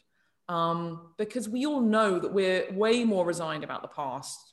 We worry about it much less than we worry about the future. Donald's already talked about this in his presentation, talking about Seneca and worry, that worries or anxiety are very much connected with future possibilities. And Horace is inviting us in poetic language. He's saying, and this is a love poem, he's talking to his girlfriend. He's saying, you know, let's not worry about what's to come. If you think about the future, that does lead to worry. Imagine the future is the same as the past. And I also think that it takes great courage. This is the other thing to remember, you know, when people are saying, how do I do this? It's so difficult to treat the future as I treat the past with the same degree of resignation. Well, what I would say to you is, yeah, it takes courage to do that. Courage is a Stoic virtue, and you have to steel yourself to that. You have to say, yeah, you know what? I'm going to get myself in a mindset now, and I'm going to treat the future. I'm going to treat tomorrow. I'm going to treat next year, that business meeting, going out, you know, the first day I step outside of my door after quarantine. I'm going to treat that worry as is in the same way that I would treat things that have happened in the past. And you should keep reminding yourself that it does take courage to do it. It doesn't just happen like that. So you've got to like steel yourself to it. But, you know, of course, one way that we can build up courage is by a shared sense of everybody being in that same boat. So not only talking to your friends and being part of a community like this, but also looking to the past, reading Seneca, reading the poets and thinking, yeah, this is a universal theme. People have always felt this way. And I think you feel less alone, you know, and maybe that can give you courage. That's true. So the other thing he says is, he says like, oh, don't worry, you know, let's not worry about how many winters or how many years we have yet to come. You know, maybe we have many winters ahead of us. Maybe this is going to be our last one. But for now, all we have in front of us is winter wearing out the sea on the rocks. It's a really nice image. And I think that this is kind of, nature's really important in these poems. So he's saying like, you know what, we may have many winters, we may have one winter, but actually nature is going to go on regardless. So we're part of this bigger thing. You know, the sea is still going to continue pummeling into the, you know, well, he's in Italy, so he's imagining it pummeling into the Italian coast. And that it's just going to keep going on and on and on till the end of time for as many years as we have. Actually, this metaphor about is in Virgil, and it's also in Marcus Aurelius as well. He said, but he uses the rocks. He says the rocky headland. He says, be like the rocky headland, like with the waves crashing around you, like. So learning to be kind of resilient. Yeah, so that's a really nice point as well, that like the rocks are kind of resilient, exactly, as well. And it's yeah, I mean it's interesting because in this metaphor, the rocks are actually wearing down the sea. So the rocks are the thing that is strong, and it's like the sea that is getting kind of worn out by that. It's like the sea's almost getting tired, you know, it's like our breath in a way. And then he says to his girlfriend, he says, strain your wine. He says, be wise, sapias. He uses this phrase, this verb. It's an order. He says, be wise, strain your wine. And then he uses this lovely metaphor from nature. He says, prune back your hopes within a narrow plot. So he says, almost imagine that you're gardening. Yeah, you're in your garden. And your hope is like a plant that's spreading. And instead of allowing your hope to grow out of your, you know, lots of people right now in lockdown, they've got their allotments, right? Loads of people I know have got like getting happiness in their allotments. But he's saying you're in your allotment and it's locked down. But instead of allowing your hopes to grow in this big, gnarly thing out of the plot and growing too big and getting unruly, he says like, prune them. He literally uses a word from gardening, and he says, prune down your hopes so that they fit within your plot, meaning fit within what's right for you. You are your plot. You are your allotment, you know? And the Romans were obsessed with gardening. So it's just like a really nice... metaphor for moderation. saying, like, so Scott, don't let your leeks grow too big, buddy. This is very relevant, mine, because Boris has promised people June the 21st, and people are putting their hopes up that they're going to be free from 21st onwards. And what might happen is that's not going to be true. And then that's going to crush people. Because Absolutely. So the lesson to take from this would be prune back your hopes. Okay, it's nice. We all need a little bit of hope, a little bit, right? So think to yourself, wouldn't that be nice? But don't, what he's saying is, what Horace would say is, don't go book a holiday. Yeah. Don't go arrange to have a massive gathering with some people on the 22nd of June. Don't plan that you're going to go on a road trip. Don't plan things which are going to be difficult to accomplish should that not come to pass. It's Horace versus Boris. Horace versus Boris, exactly. You heard it here first. Yeah. And the other thing he says here is, he says sapias, he says be wise. So in the context of pruning back your hopes and not hoping for too much, he says that what you should do is that is a sign of wisdom. That is wisdom. Wisdom, of course, another one of the cardinal Stoic virtues. So again, these are very much tied in with what Donald's been talking about, but in the form of poetry. Stuff that people would have read, they would have listened to, they would have learnt it, they would have gone to dinner parties, people would have been quoting this. It would have been very much part of the cultural currency in the same way that we have pop songs and lines from films that everybody knows it, you know, it's like part of our language. There's a good question coming here. So would you put ambition and goals in the same thing as this? Well, this is interesting because the Romans actually had a word, ambitu, for ambition, right? And the Romans' word for ambition was negative. It was about kind of actually, it came from the word, which means going around and like bribing people. It meant actually a little walk that you did. If you were kind of campaigning for office, you would go on an ambitu, which was where you'd like kind of go and give some money to your followers, you promise them some stuff. So for the Romans, ambition is kind of, it's a difficult, problematic term because it's a little bit negative. The idea that you want to like reach the top, you know? I think that obviously if we're just talking about goals, I think maybe we leave aside ambition for a sec because it's a little bit more problematic. But if we think hopes and goals, I still think that Horace would say, have realistic goals. You know, this is true for anybody, you know, like I'm never going to be like a catwalk model, right? It would just make me really depressed if that was my goal and my ambition, right? I'd make myself really miserable. I'd like have to not eat. I'd be like cranky all the time. And I'd be comparing myself to other women all the time. And it would just be really horrible. But, you know, if I have a goal of like, oh, I'd really like to maybe publish a book in the next 10 years about classics, then maybe that's a bit more of a reasonable goal. So I think the idea is like, keep your goals reasonable. And again, this is what we were talking about last week. And in terms of knowing yourself, knowing your limits, like, who am I as a person? Am I a person who could be a top model? Or am I more a kind of person who might just write a book about classics? So keeping your goals and your ambitions within the scope of who you are, and so you need some self-knowledge for this. You need know thyself, absolutely. Yeah. I like it. This is how wrong Wales is. In Wales, if you go to Swansea train station, as you walk out in massive text on the floor, it says ambition is critical. We've got it completely wrong down there. Oh God. Well, there's a good quote about it in Marcus Aurelius. He says, ambition is tying your happiness to the opinions of other people.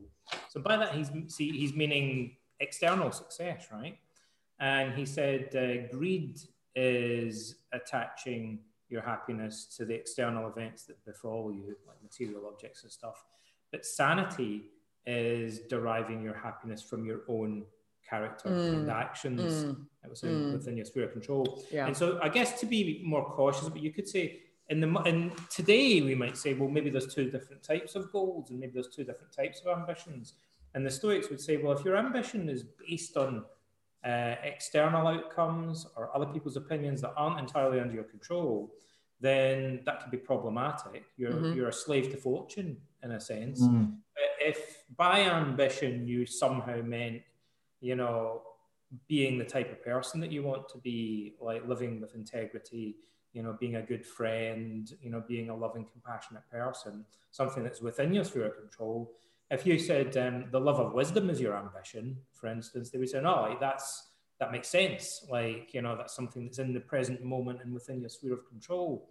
That he would equate that with sanity, but not investing too much importance on external goals. Although the Stoics would say you can pursue external goals lightly, you shouldn't just treat them as all or nothing. Exactly. Exactly. They shouldn't be your all-encompassing thing. Absolutely. So, yeah. James, do you know James Clear, the author of Atomic Habits? He's got a really good saying in his book. He says that you should create systems, not goals. Like, instead of thinking of goals, create a system that will make you the person that is likely to then probably reach the goal. But it's always a system, because he's got a good phrase, like, you don't rise to the, I'm going to butcher it, don't rise to the ambition of your goals. You stoop to the quality of your systems, basically. Like, you know, everybody can say, I want this goal, but they have, like, habitus. Is it habitus? Oh, yes. Yeah. Habitus, habitat. Yeah. Habito. Yeah. The system is basically life, isn't it? Like, you becoming, your system is you. So you create a better system. Well, it's funny, actually, there's a very interesting phrase that's used in the Greek classics. So a lot of modern scholars say it's just interesting we don't use this phrase anymore. So Socrates talks about the art of living, the art of living. And so this is typical Socrates. He says, people think about the art of making shoes. They think about the art of building houses, but no one's talking about the art of living your life and approaching it as if it's something that you need a system and need skills and need wisdom in order to do properly. Yeah. And this is what this is all about, of course, you know, the self-knowledge and the self-awareness, which can lead you to, less stress and anxiety about the future and knowing yourself better, being a better person.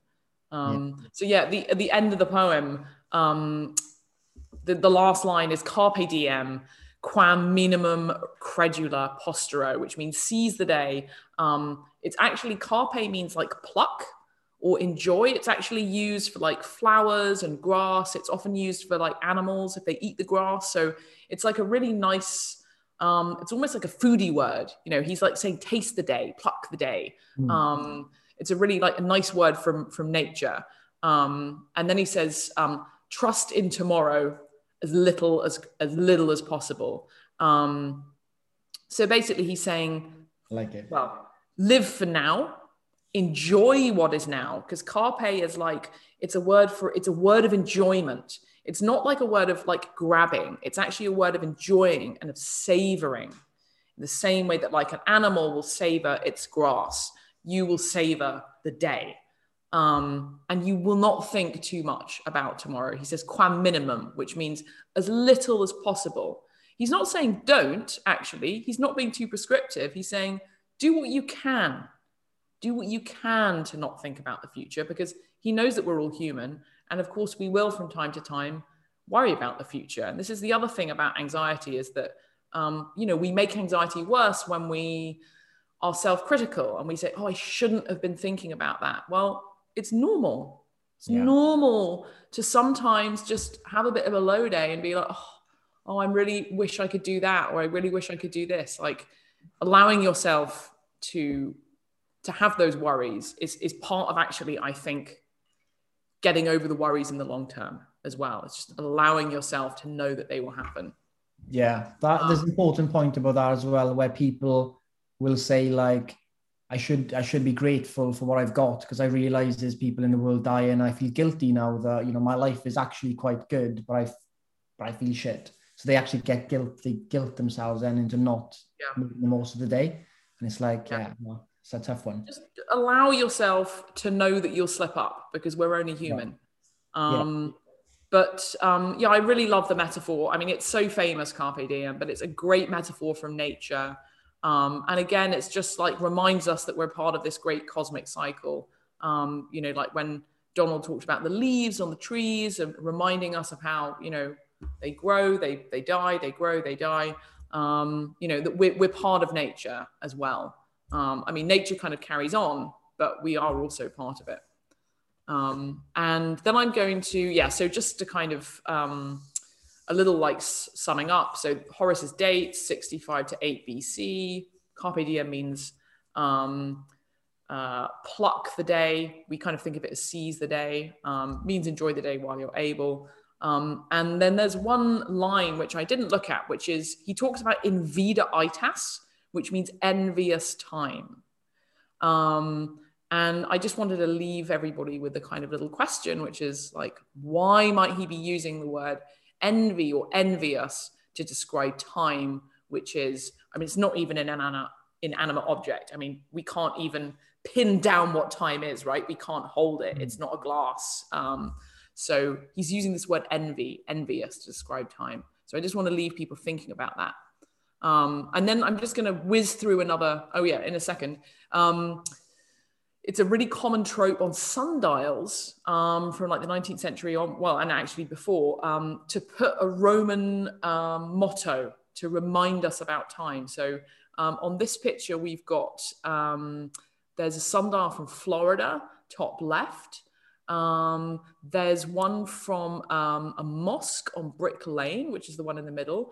The blue one is from Norfolk, and the one at the bottom is in Cornwall. I think the Cornwall one is the church where the poet John Betjeman is buried there, I think, but don't quote me on that. And some of the really nice ones, I mean, some of them are a bit wordy, but umbra sumus means we are a shade. Like it means like we are already a ghost. We are already gone. And vita in motu means life in motion as well. So just some really nice little reminders there using these, and they're all lines from Latin poetry as well, by the way. So they're not just made up lines. And some of these lines in Latin that are on sundials are also used to be, particularly in the Victorian era, on clocks and watches. Are some of the most popular ones come from Horace, actually. Yeah. Tempus fugit is a very common one. It means time flies. Mm-hmm. And we've lost that.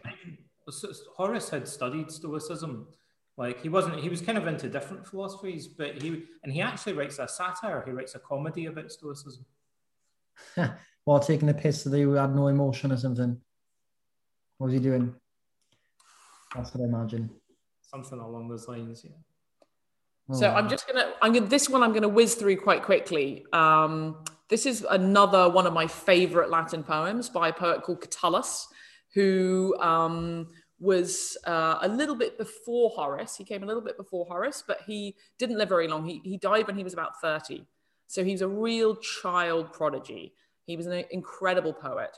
And I will try to read this one in Latin. It's really fun. Vivamus mea lesbia, quamemus, rumores quae senum severiorum, omnes unimus, aestimemus assis. Soles occidere et rederi possunt. Nobis, cum semel occidit brevis lux, nox est perpetua, una dormienda. Da me bassia mil, diende centum, dien mille autora, dien secunda centum, dien usqualtre mille diende centum, dien cum milia multa fecrumus, contubabimus illa, ne sciamus, aut nequis malus in ridere possit, cum tantum sciat esse bassiorum. And you'll have noticed there was quite a lot of repetition there in the middle of the poem. I will tell you what this means. Bassia are kisses. Okay, so this is a love poem. And what he's telling his girlfriend here, she's called Lesbia, his I think fictional, well, I think she's a real woman, but he gives her this nickname, Lesbia. He says, let us live, my Lesbia, in love, and let the rumors or the gossip of stern old men value at just 1 penny. Suns may set and rise again. For us, when once the brief light has set, an eternal night must be slept. Give me 1,000 kisses. then 100, then another 1,000, then a second 100, then yet another 1,000, then 100. Then when we have performed many thousands, we'll shake them all into confusion to lose the count. We won't let any evil person envy us, as no one will be aware of how many kisses have there been. So he's, again, you'll notice that there are similar tropes here to the Horace poem. He says, there's this metaphor from nature. So he says that suns may rise and set. So nature goes on regardless. But for us, when our brief light has set, we will be asleep forever. As in, for us, he kind of likens a human life to like one day, the rising of the sun, the setting of the sun, and when the sun sets, we're dead.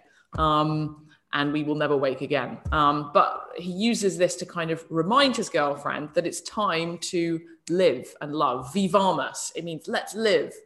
Amamus, let's love. So he says, let's do all of this. And let's also not, I quite like this as well. He's like, don't listen to what other people say. Don't listen to the gossip of other people. Like, let's just have our love affair and enjoy our life and not listen to others. And then he does his wonderful, like, yes, just give me all the kisses. Give me all the kisses right now. And then he imagines like stirring them up so that no one can envy them. It's kind of a strange idea that like, if somebody kind of knows how much you've got, it's almost like if somebody knows how much money you've got, they can envy you. So with him, it's like, well, if they don't know how many kisses we have, then they can't really envy us our love. But I'd like you to think about the word envy here as well, because Horace talks about envious time as being this enemy of life and love. I think Catullus as well uses this idea of like an evil person envying the lovers, almost like as a kind of metaphor for time. Maybe this evil person is time.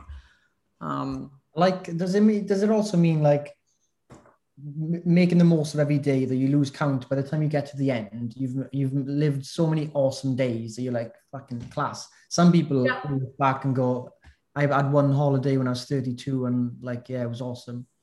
I mean, I think that's a really nice idea. I think that it applies whatever he's applying to kisses in terms of just let's have as many as possible.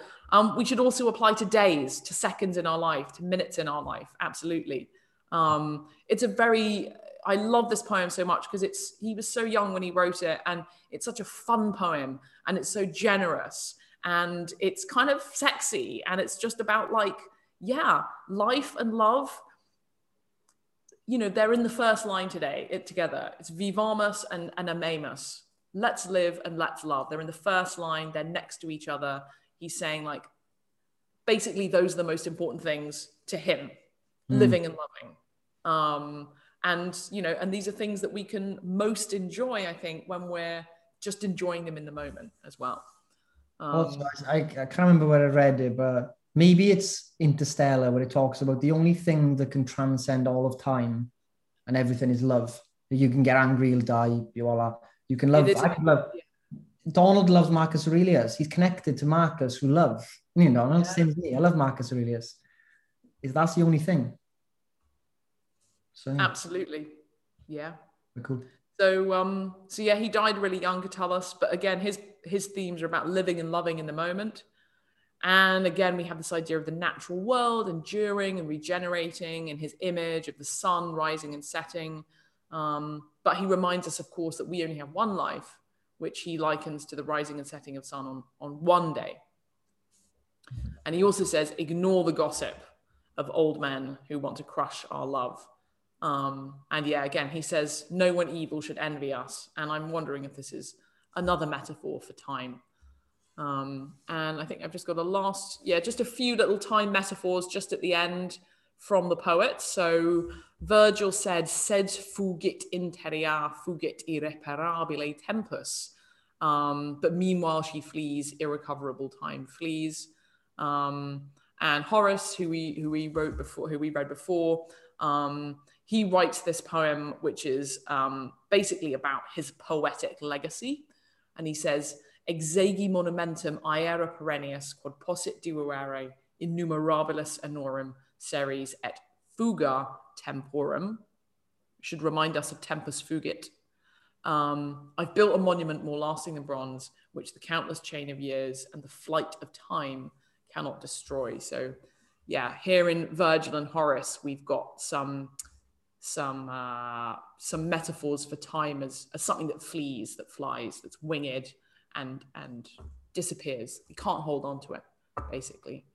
Yeah, so I think that's me. So thank you. Well, that was brilliant. Loved it. Love the Latin. Double to it, and I think I'm going to leave you, lovely people. But thank you for having me. Thank you again. Yes, thank you. Brilliant. Lalia is impermanent. I am impermanent. She has a sore throat. All right. So let's look at some exercises. So first of all, maybe I've mentioned this one like a little bit, but it's a quick one, so I'll just bring it up again. So time projection. There are many different forms of time projection in modern cognitive therapy. And this is like my favorite one. So somebody is worried about something or feeling stressful about something. Could be they're worried they're going to lose their job or worried that their partner's going to leave them or something like that. And in therapy, we can often just say, well, we talk first of all about turning what if into so what if. So somebody might say, what if the shit hits the fan? So what we want to get them to is the point where they can say, well, so what if the shit hits the fan? So what if it does? And we do that by asking what will probably happen next. So you can view this as a form of decatastrophizing, right? So when people worry about things, they make them seem more catastrophic than they are. And that's because they make them seem more permanent than they are, in part. That's part of how we blow things out of proportion. Yeah. And if we look at the bigger picture, and we think of the catastrophe, but we also think of the fact that things will move on and what will happen next, then we're imagining absence and presence at the same time. We're imagining, yes, the shit is going to hit the fan, but then it'll get cleaned up and it'll go back to normal or whatever. So what if the shit does hit the fan? What will probably happen next? Oh, it's going to be all over the place. But then what will probably happen next? Well, I guess we'll have to start cleaning it up, and that's going to take ages. And then what will probably happen next? Well, I guess eventually it'll all be cleaned up. Right? And then we're going to have to have a shower or whatever. And then what will probably happen next? Well, I guess what will probably happen next is we'll go to the pub and have a couple of drinks to unwind afterwards. And then what will probably happen next? Well, I guess things will return to normal and then we'll move on. So we imagine the problem, but then we move forward to the time when the problem is gone. And it's just a logical way of thinking through. Also encourages people to think of ways of coping with a problem, how they might deal with it and respond to it. But normally when people are anxious, they kind of freeze. They get stuck on the catastrophe and they don't move on. And by kind of nudging or prodding your brain so that you move forward and think about what happens next, you're picturing the presence of the catastrophe, but also picturing its absence. You're viewing it as transient or impermanent, and that'll tend to moderate your feelings of anxiety about it, and it also encourages you to plan ways of coping. So it's really easy it's easy. I get paid money to do this. What if my girlfriend leaves me? I just go, well, so what if she does? What will probably happen next? I could train a monkey to do this. I could get a little therapy monkey, or a parrot or something, and sit in the consulting room and go, when someone comes in and they say, what if this happens, right? What I want you to do is go, Mark, so what if it happens? What will probably happen next? And it's as simple as that. So the things we do in therapy, luckily, for me to earn my living, are a little bit more complex and nuanced than that. But some of the things we do are really simple, and people could do them for themselves. Well, I saw your technique on TikTok the other day. Someone was saying, next time you worry about something, say it in a really funny voice. Really? Yeah. And it had loads of likes. So man, I'm missing out on all those likes on TikTok. Get on TikTok. I should get on TikTok. Well, I'm down with all the kids on TikTok. Like, think of it, you could help Gen Z. It'll be popular with the young people, like sneakers. Sneakers are popular with young people. So I'm told. Reliably informed, bubblegum and things like that. You do it. So this is like a more complex technique that people really like, and it's used a lot in a modern type of therapy called acceptance and commitment therapy, or ACT, which is a state-of-the-art evidence-based form of behavior therapy. And it's a meditation technique. And it's funny because it kind of resembles a lot of the stuff that we talked about earlier. It uses, you're meditating on a river or a stream. We talked about Heraclitus and Pantarei, the idea that everything flows like a river or a stream. It's an impermanent. So this is almost like if Heraclitus was here today and his followers, they should all be doing this meditation technique because it's right on message for them. So what we normally do, I'll talk you through this. I'll spend a little bit of time on it because it's a very important technique. It's quite easy to teach and it's very powerful. It's good for developing resilience. So what you would do is visualize a stream. And so you pick one that's flowing moderately fast and you imagine that you're at a kind of moderate distance from it, high up in the bank looking down on it, or maybe on a bridge looking down, like you're playing Pooh Sticks or whatever, and Winnie the Pooh. And actually, the image of the river is completely arbitrary. You could pick anything. It could be clouds floating across the sky. It could be a parade marching along with signs or whatever, but generally we pick the stream just because everyone seems to understand it and it's pretty simple. But it's arbitrary, right? It's just what we call a centering device. It's something that you're voluntarily focusing on that you can keep bringing your attention back to. So you pick this river. And so that's a voluntary mental activity. And, one of the most fundamental things in modern therapy, I'm particularly feel very strongly about this. With all my clients, I really emphasize that many problems are due to people failing to distinguish between voluntary and involuntary psychological activities, or thoughts. So we don't distinguish clearly between thoughts that happen automatically or involuntary and ones that we're doing voluntarily.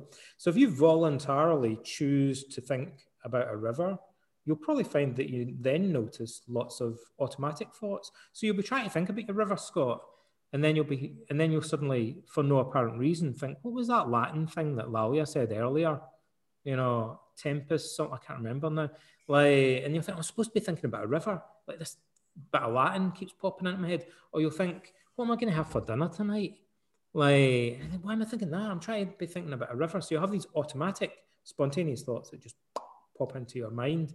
And they might be completely random, or they might be about the river or something like that. But you didn't choose to think them. They just popped into your mind spontaneously. They're automatic thoughts. And so this exercise helps us to notice the difference between the voluntary and the automatic. So there are 3 cognitive skills that this teaches you, right? So I'm going to tell you exactly what they are. Number 1 is spotting automatic thoughts, recognizing them, right? So number 1, you're going to notice these automatic thoughts. Then number 2, you're going to gain cognitive distance. So the way we do that is by, if you suddenly think, nobody likes me, pops in your mind, you imagine that's written on a piece of paper. So you've now turned it into an object that you can look at from a distance, right? So rather than looking through the lens that I put on my glasses, rather than looking at the world through the nobody likes me glasses, right? Just this, Scott, right? This is my nobody likes me, everybody hates me glasses. I'm interpreting. Batman. Right? But I could take those off and I could look at them. So by writing it on a piece of paper, I'm looking at the thought rather than looking at the world through that lens, right? So I have the automatic, nobody likes me. Well, write it on a piece of paper, right? So that's number 2. I've now objectified the thought, gained cognitive distance from it. But the thought, so by cognitive distance, I mean, in part, means I can put the thought over there. I can go, oh, there it is over there on a piece of paper, right? And I put that thought in the river.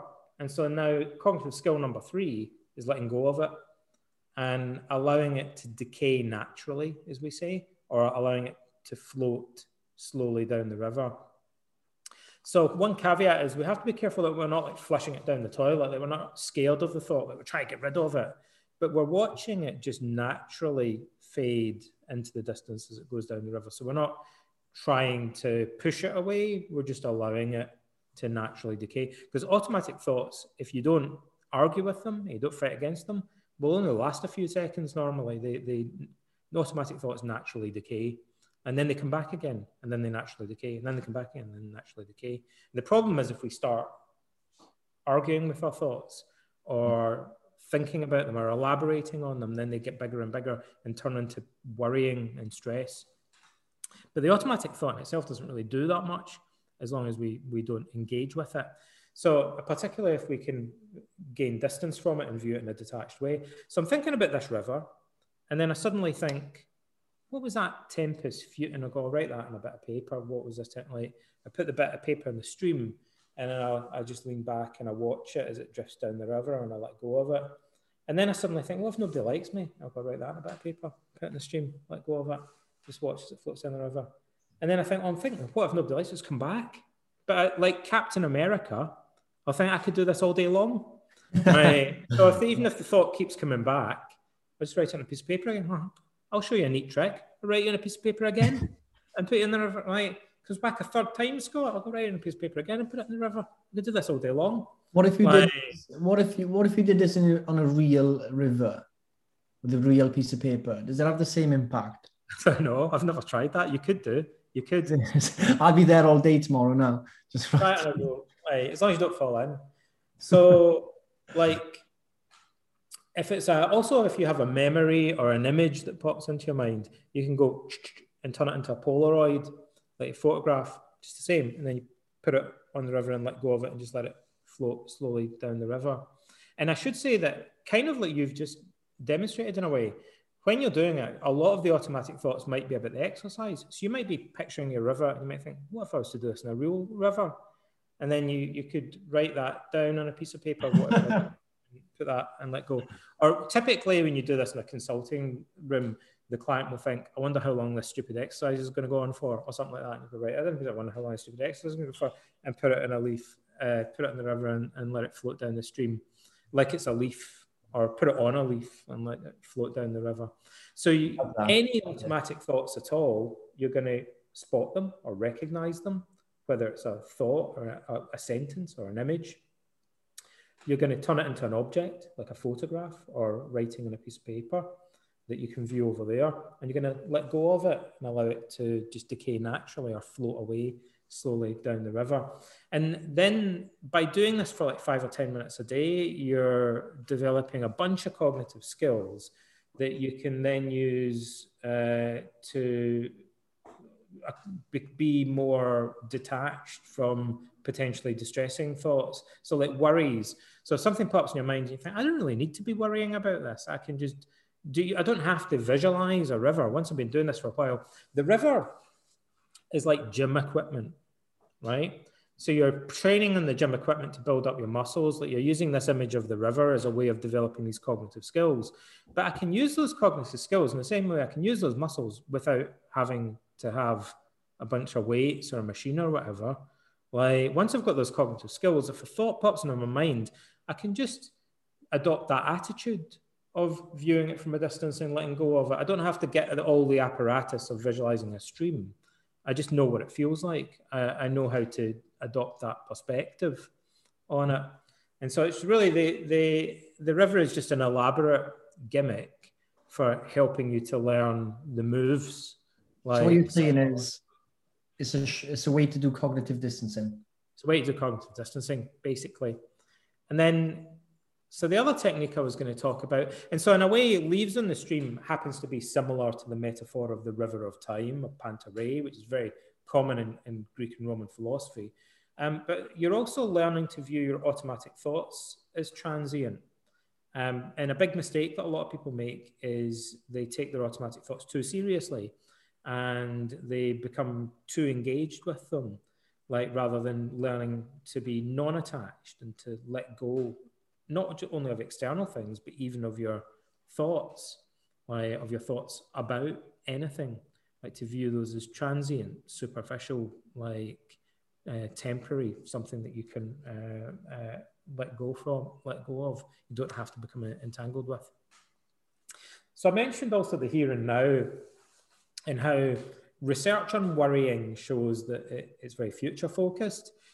Tom Borkovec, who's the leading researcher on the psychology of worry, as an American psychologist, he was particularly interested in this idea that you could potentially disrupt worry just by getting people to focus more on the present moment, tune into the here and now. And there's an old way of doing that, which was popularized in the 1950s by Fritz Perls, the founder of Gestalt psychotherapy. Perls was a pretty wacky, maverick therapist. He had a lot of cool slogans, though. He used to say, lose your mind and come to your senses. And by that, he meant, like, let go of rumination and worrying, like let go of your overthinking and get grounded in your sensory experience of the present moment, lose your mind and come to your senses. And the way that we do that, he called this the ABC of Gestalt therapy, is by a trick called sentence stemming or sentence completion. And the trick is that when you verbalize something, and it could just be in your head, that forces you to pay more attention to it for longer. Sneaky. Like, so you're tricking your brain into paying attention for longer to your sensory experience by describing it. Simple as that. And so you would just say, here and now, I'm aware of the red light shining on top of my microphone. Yeah. Whoa. Whoa. Whoa. Here and now, I'm aware of the white of my slide on the screen in front of me. Here and now, I'm aware of the light glinting off my glass of vinegar and water. And so you just describe the things you can see or that you sense. And normally, you might say right now or here and now, just as a trick to kind of channel your attention, focus it on the present moment to make sure it's grounded. And the fact that you're putting it into words just takes a few seconds longer, so it kind of pegs your attention for longer than normal to your sensory experience, and then you're going to keep doing that. So you might start off the easy way. When I teach this to people, I say, just start off by describing the colors you can see. So right now, I'm aware of the blue light on my camera, my webcam in front of me. You know, right now I'm aware of the blue of my shirt on the video stream. And then you could talk about the shape of things. Like right now, I'm aware of the wood of the door behind me on the video, and the square angles, like the corners of it. And then you could describe physical sensations. Like right now, I'm aware of an itch in my nose. Right now, I'm aware of the sensation of my shirt on my arms, my clothing. Right now, I'm aware of tension in my neck or shoulders or whatever. So it could be physical sensations, the sense of your breathing, your clothing, your posture, like often like little movements or tensions in your body. Or it could be sounds you hear. Right now, I'm aware of the sound of the lights humming, and I guess it's like a fluorescent light humming in the background. And so the trick is to try and avoid too much interpretation or speculation or analysis or comment, and just stick to the bare facts. Like try and keep it to the absolute minimum of what you're actually seeing, hearing or feeling in the present moment. If you do that for 5 or 10 minutes, it's actually quite strange. It's quite a kind of psychedelic experience. Like you can feel that your attention broadens and becomes much more grounded in the present moment. And the important thing to realize is that that's inherently antagonistic to worrying. In order to really worry about the future, you have to kind of forget about the present moment. And I could be grounded in the present moment. I could be noticing the color of the, I don't know what to call that, like sort of burgundy of the wall in front of me, and the silver of the lamp stand And I could potentially, if I tried, also think about something bad that might happen in the future. But I'm going to be dividing, at the very least, I'll be dividing my attention. Yeah. So I've got one foot in the present moment and one foot thinking about the future. And that waters down my anxiety, dilutes the anxiety. In order to really freak out, I'd have to forget about the present and just get tunnel vision and just like think about the shit hitting the fan in the future. Like, but as long as I've got at least 1 foot anchored in the present, like my experience is diluted. So my anxiety is not going to be as intense. And actually, if I'm completely grounded in the present, I can barely be thinking or worrying about the future at all. So you might think, well, sometimes I have to think about the future, so because maybe the shit is actually going to hit the fan tomorrow. Yeah, but if I can remain at least partly grounded in the present while I'm thinking about it, I can think about it in a more rational and detached way.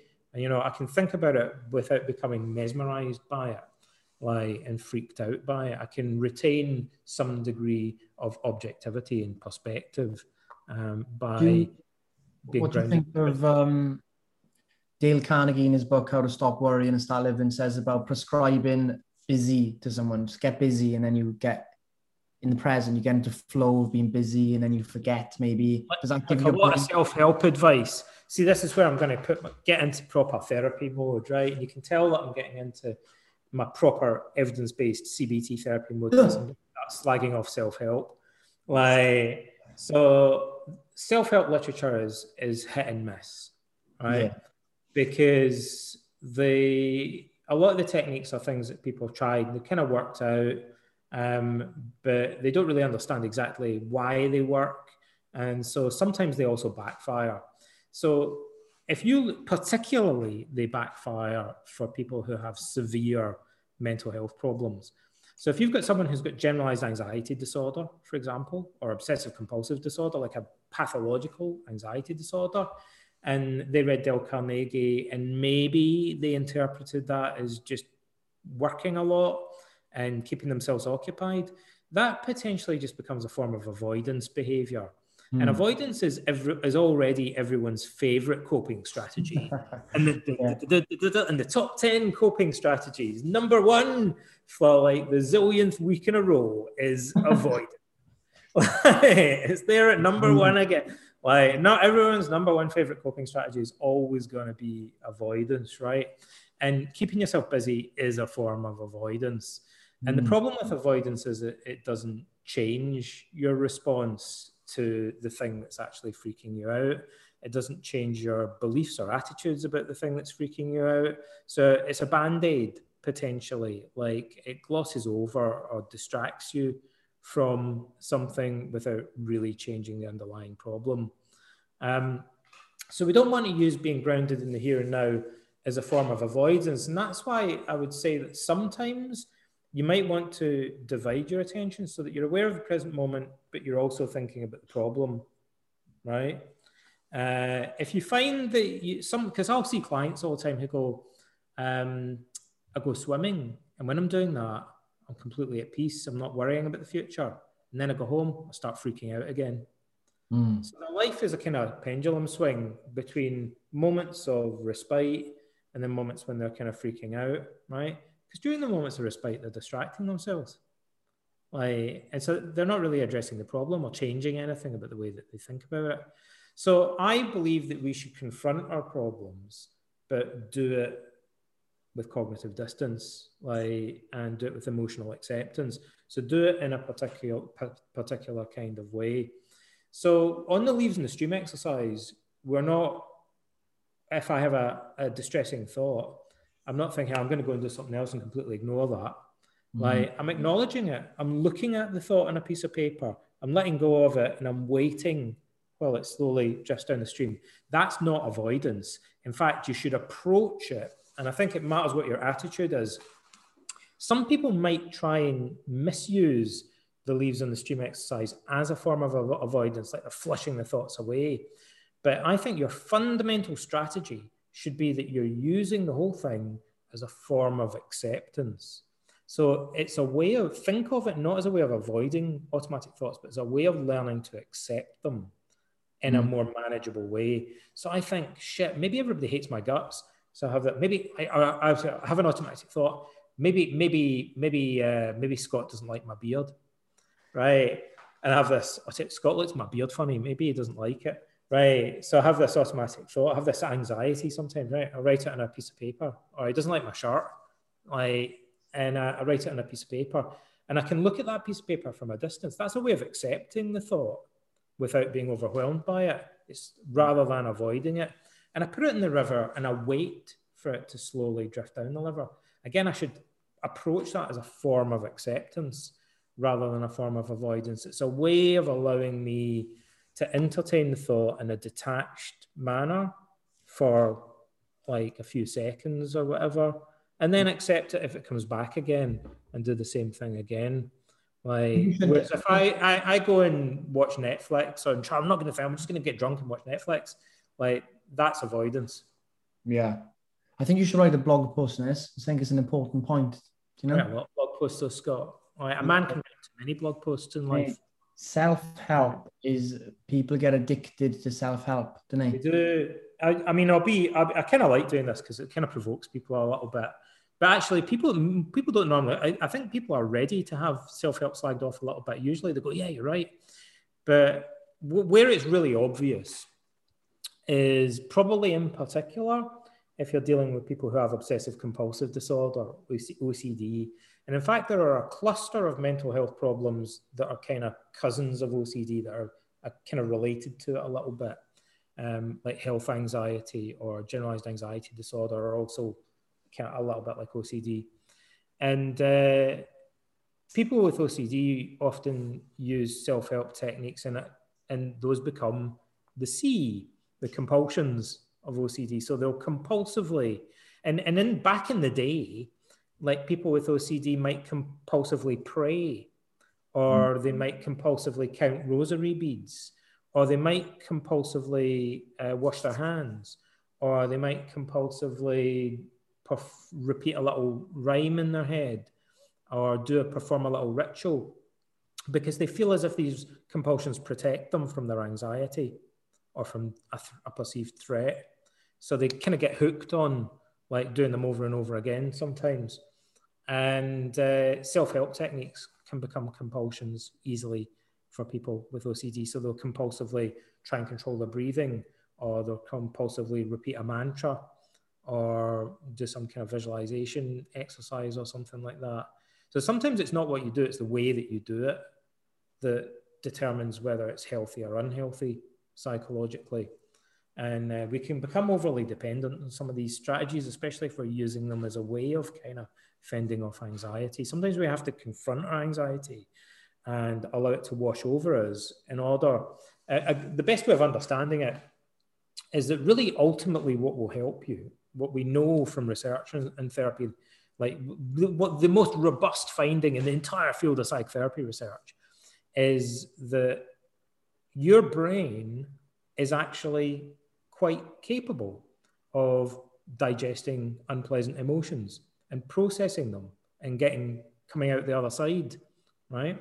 So your brain has a natural capacity for what we call emotional habituation. So if you're anxious about something and you confront your fears, like if you are patient and you wait it out, your anxiety should naturally abate over time if you do it repeatedly and for long enough, and some other variables are in play that are conducive under appropriate conditions, we might say, like anxiety will abate naturally.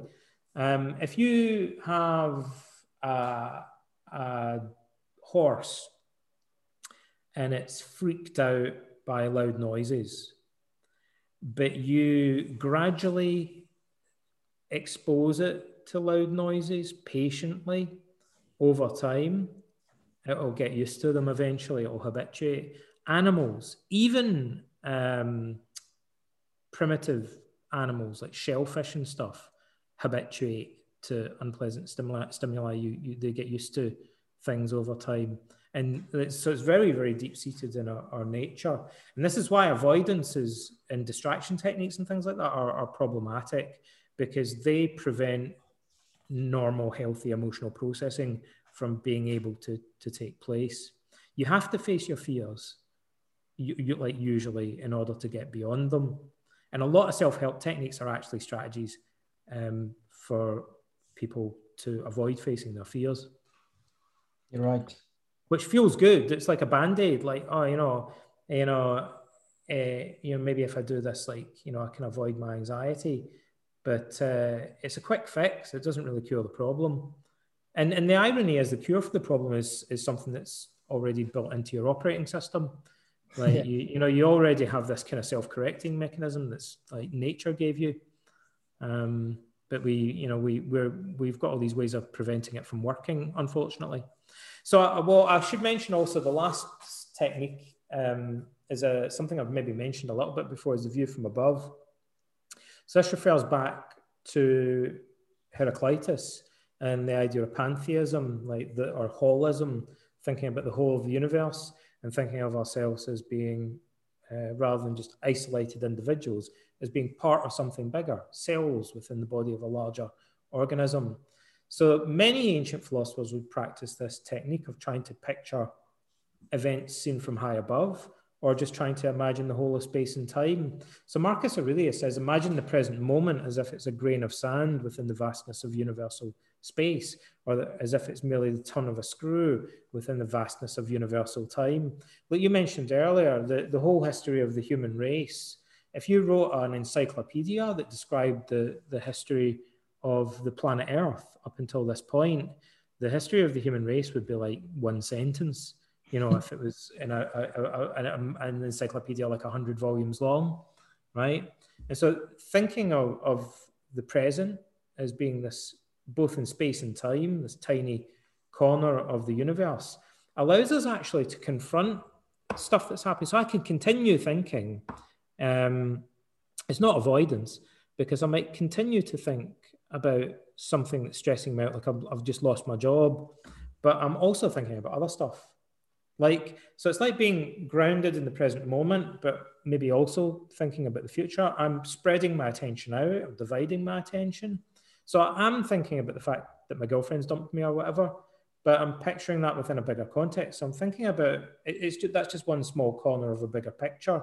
And that will tend to water down or dilute my emotional response. And the Stoics say that that's a reality though, because it is just one corner of a bigger picture.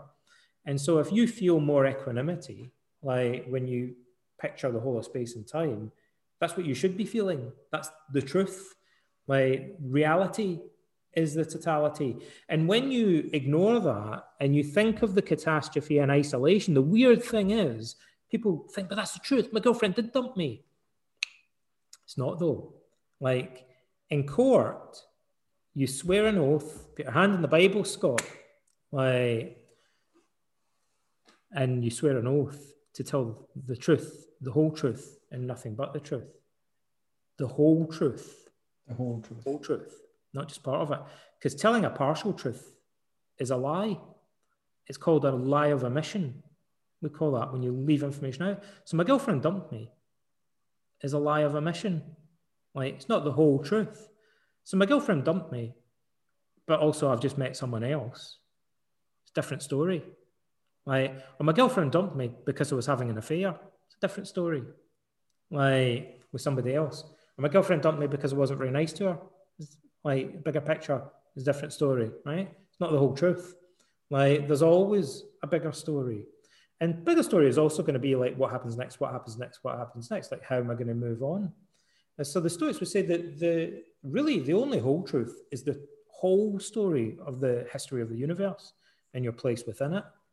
But from that perspective, individual setbacks don't really matter that much. They seem trivial. And the Stoics would say, but that's reality. And so when we say my girlfriend dumped me and I take it out of context, and there isn't any context, there isn't any bigger story, I'm deceiving myself.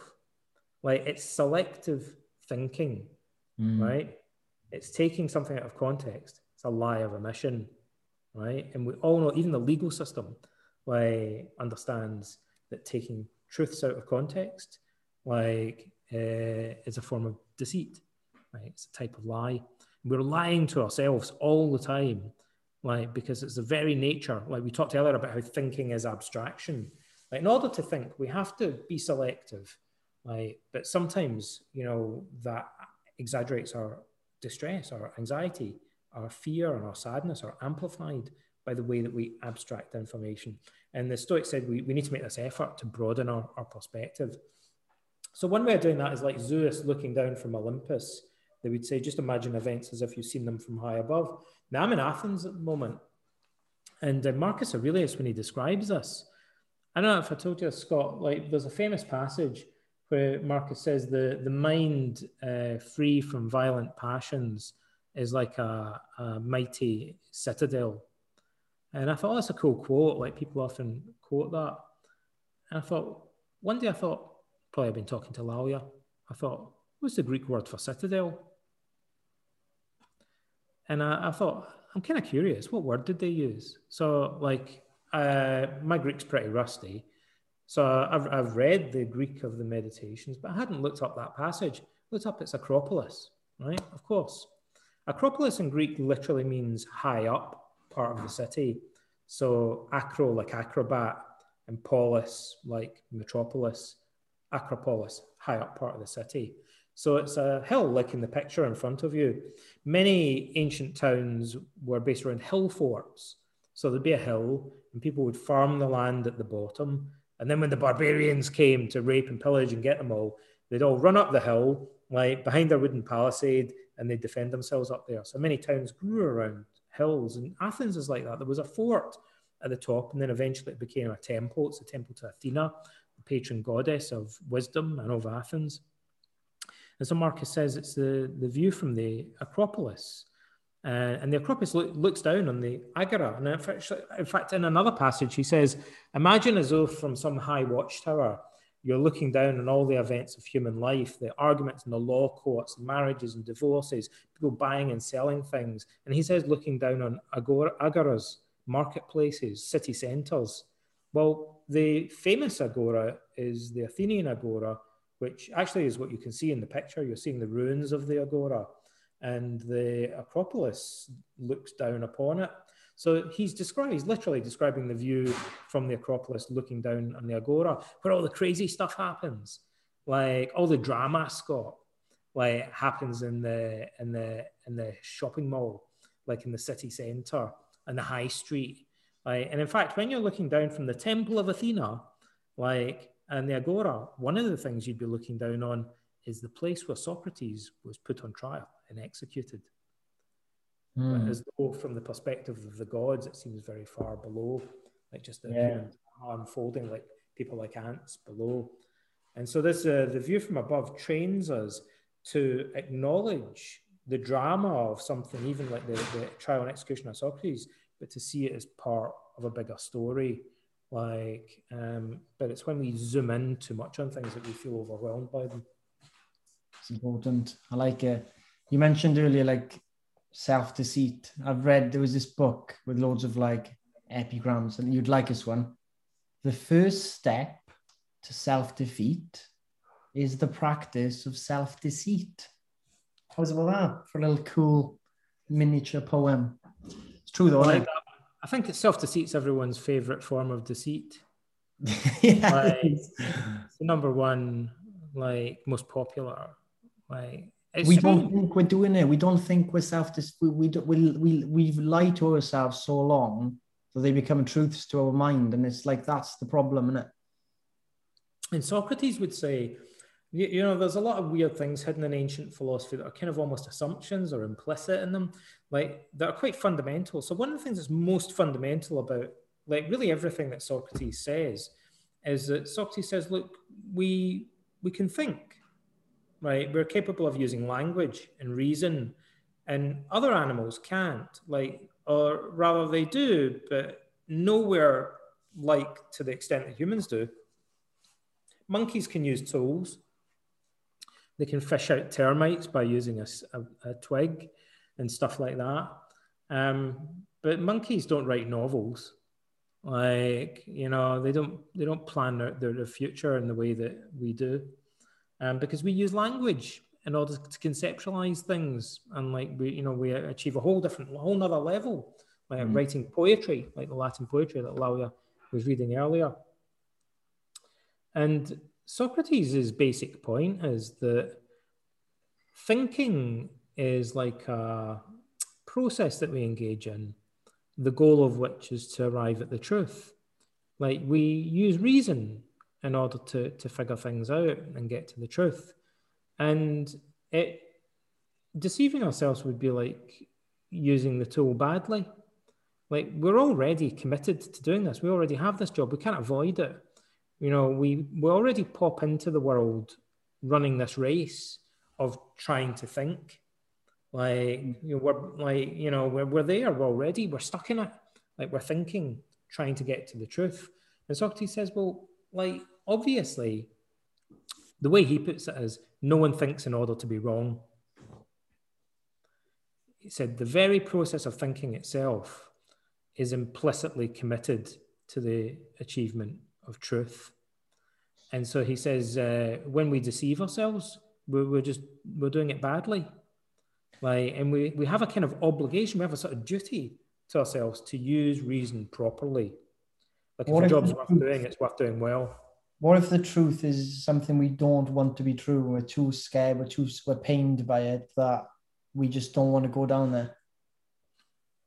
So well, for the you know, often it's by confronting our pain that we process it. Kind of like I was saying earlier, the irony is that in order to overcome anxiety, we normally have to face it and accept it and allow our brain to process the emotion naturally for emotional habituation to occur, like I said earlier. That's how all animals are designed. Like by exposing themselves to things that make them feel anxious, the anxiety abates naturally, if nothing dangerous happens. So we need to understand threats in order to deal with them appropriately. So we need to, even if we were to decide whether we want to avoid something or not, we need to know the truth about it in order to make that decision. Yeah. Everything always comes back to like our ability to grasp the truth. And Socrates thought, will people kind of do everything in their power to avoid this responsibility? But it's the one fundamental responsibility that we all share, like to be honest with ourselves and to think rationally and to try and actually figure out the truth. And Socrates thought if we use, the way the Greeks would phrase that is to say that we should use reason well. And if we use reason well, that would be the virtue of wisdom. It would be the love of wisdom, as Socrates calls it, or philosophy. So to use reason well, it's like we've got this toolbox and it's our duty to use the tools properly. Like we have the toolbox of reason. It's our duty to use that toolbox properly. And if we were doing that, that's what we call wisdom. It's the art of living wisely. That's what Socrates calls philosophy. It's the art of living, the art of applying wisdom to daily life. And, he thinks the key to it, for him, the number one thing, maybe I mentioned this before, is getting rid of contradictions. So he says, look, if you're contradicting yourself, then that can't be true.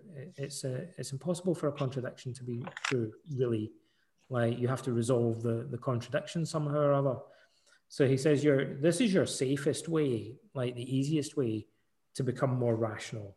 Like it's just a spot where you're being a hypocrite or contradicting yourself. Like, what if someone's life is riddled with contradictions? Yeah, is that someone who's confused, someone who's like lost, like what's going on there? Yeah, Socrates would say, then that's vice, that's folly, whatever you want to say about it, that's not where we want to be. It's not healthy.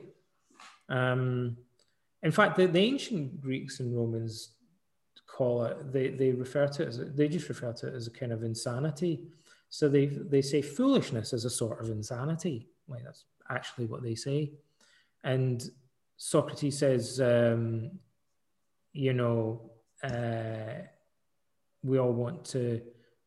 wants to be sane and rational, but none of us are really put much effort into trying to achieve that.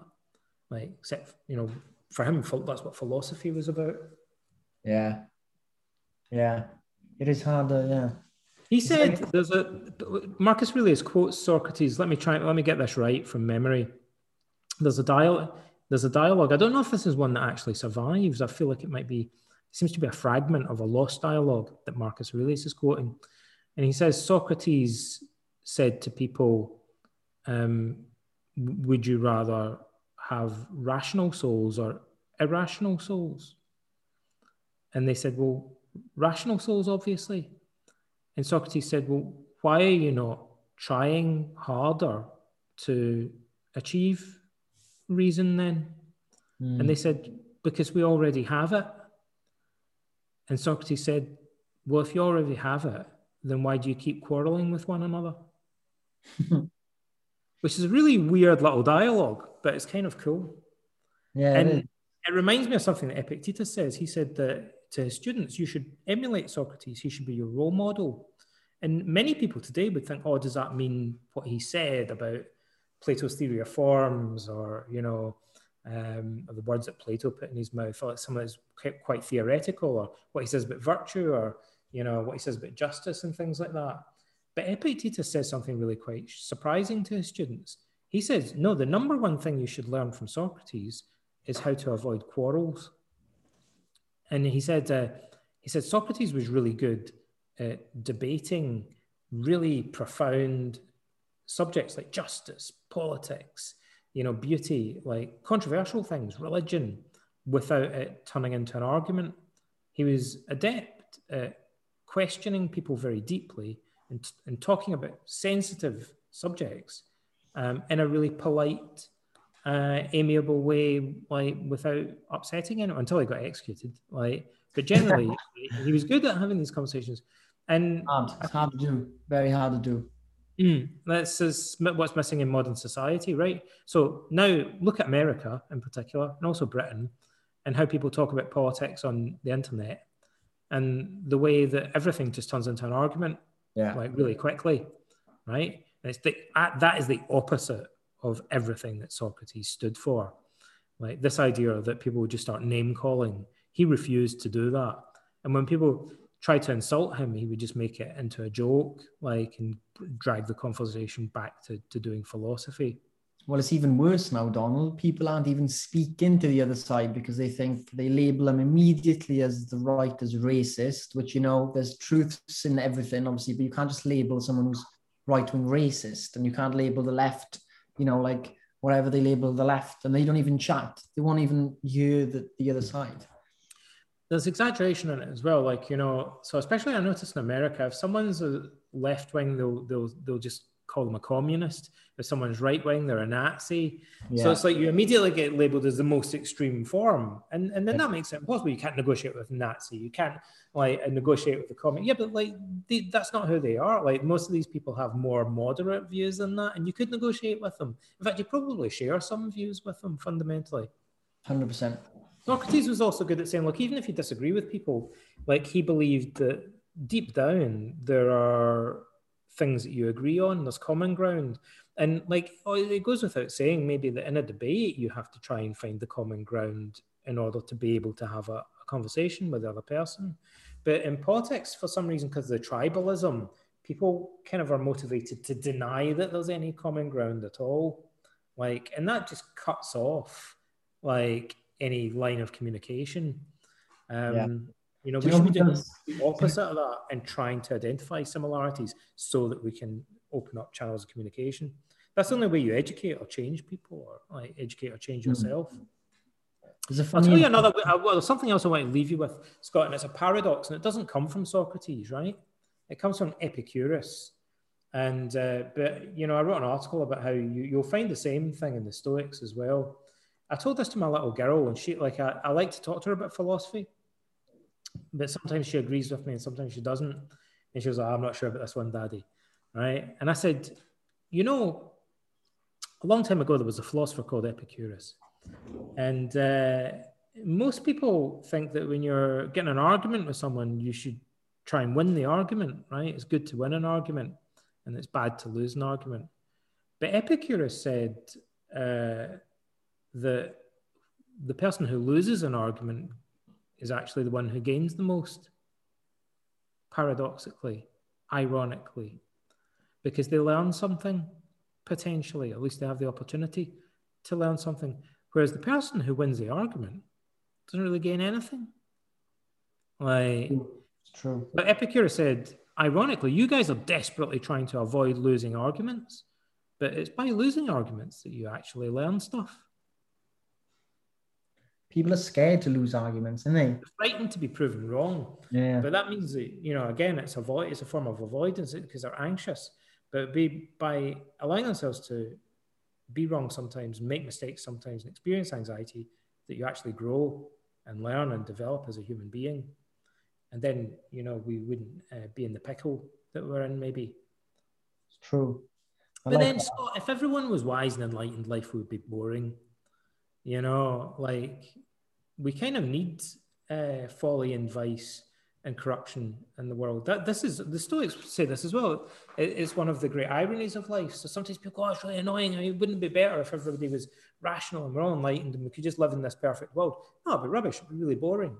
In fact, we need some things to be wrong in the world because, life is all about trying to overcome obstacles. It'd be like the labors of Hercules, the choice of Hercules. Wouldn't it be great, if everything was just easy? No, it'd be rubbish. Because you need challenges in life. Well, you don't want too many challenges so that you're overwhelmed by them. But you don't want zero challenges either, because that'd be deadly boring. We'd all die of boredom. Yeah, I think that's a good way to look at it as well. I think as well, have you seen, there's a story of this kid who puts jet fuel into this really rich guy's engine or something, and it's the wrong fuel, and if the guy went in the plane he would have died, right?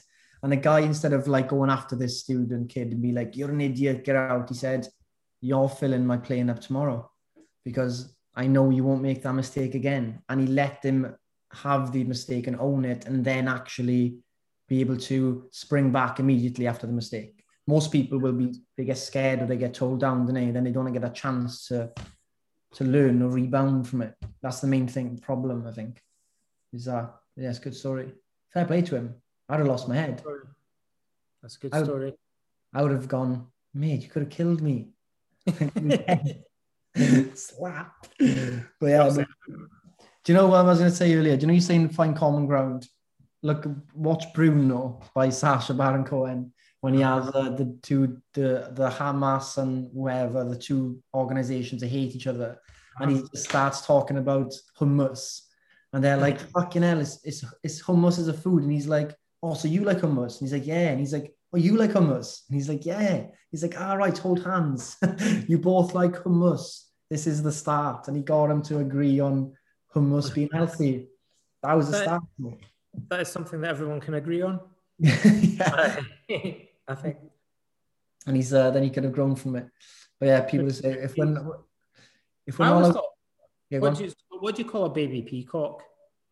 Who? A baby peacock. Baby peacock. Ooh, I don't know. Shouldn't it be called a chickpea? Chickpea, yeah.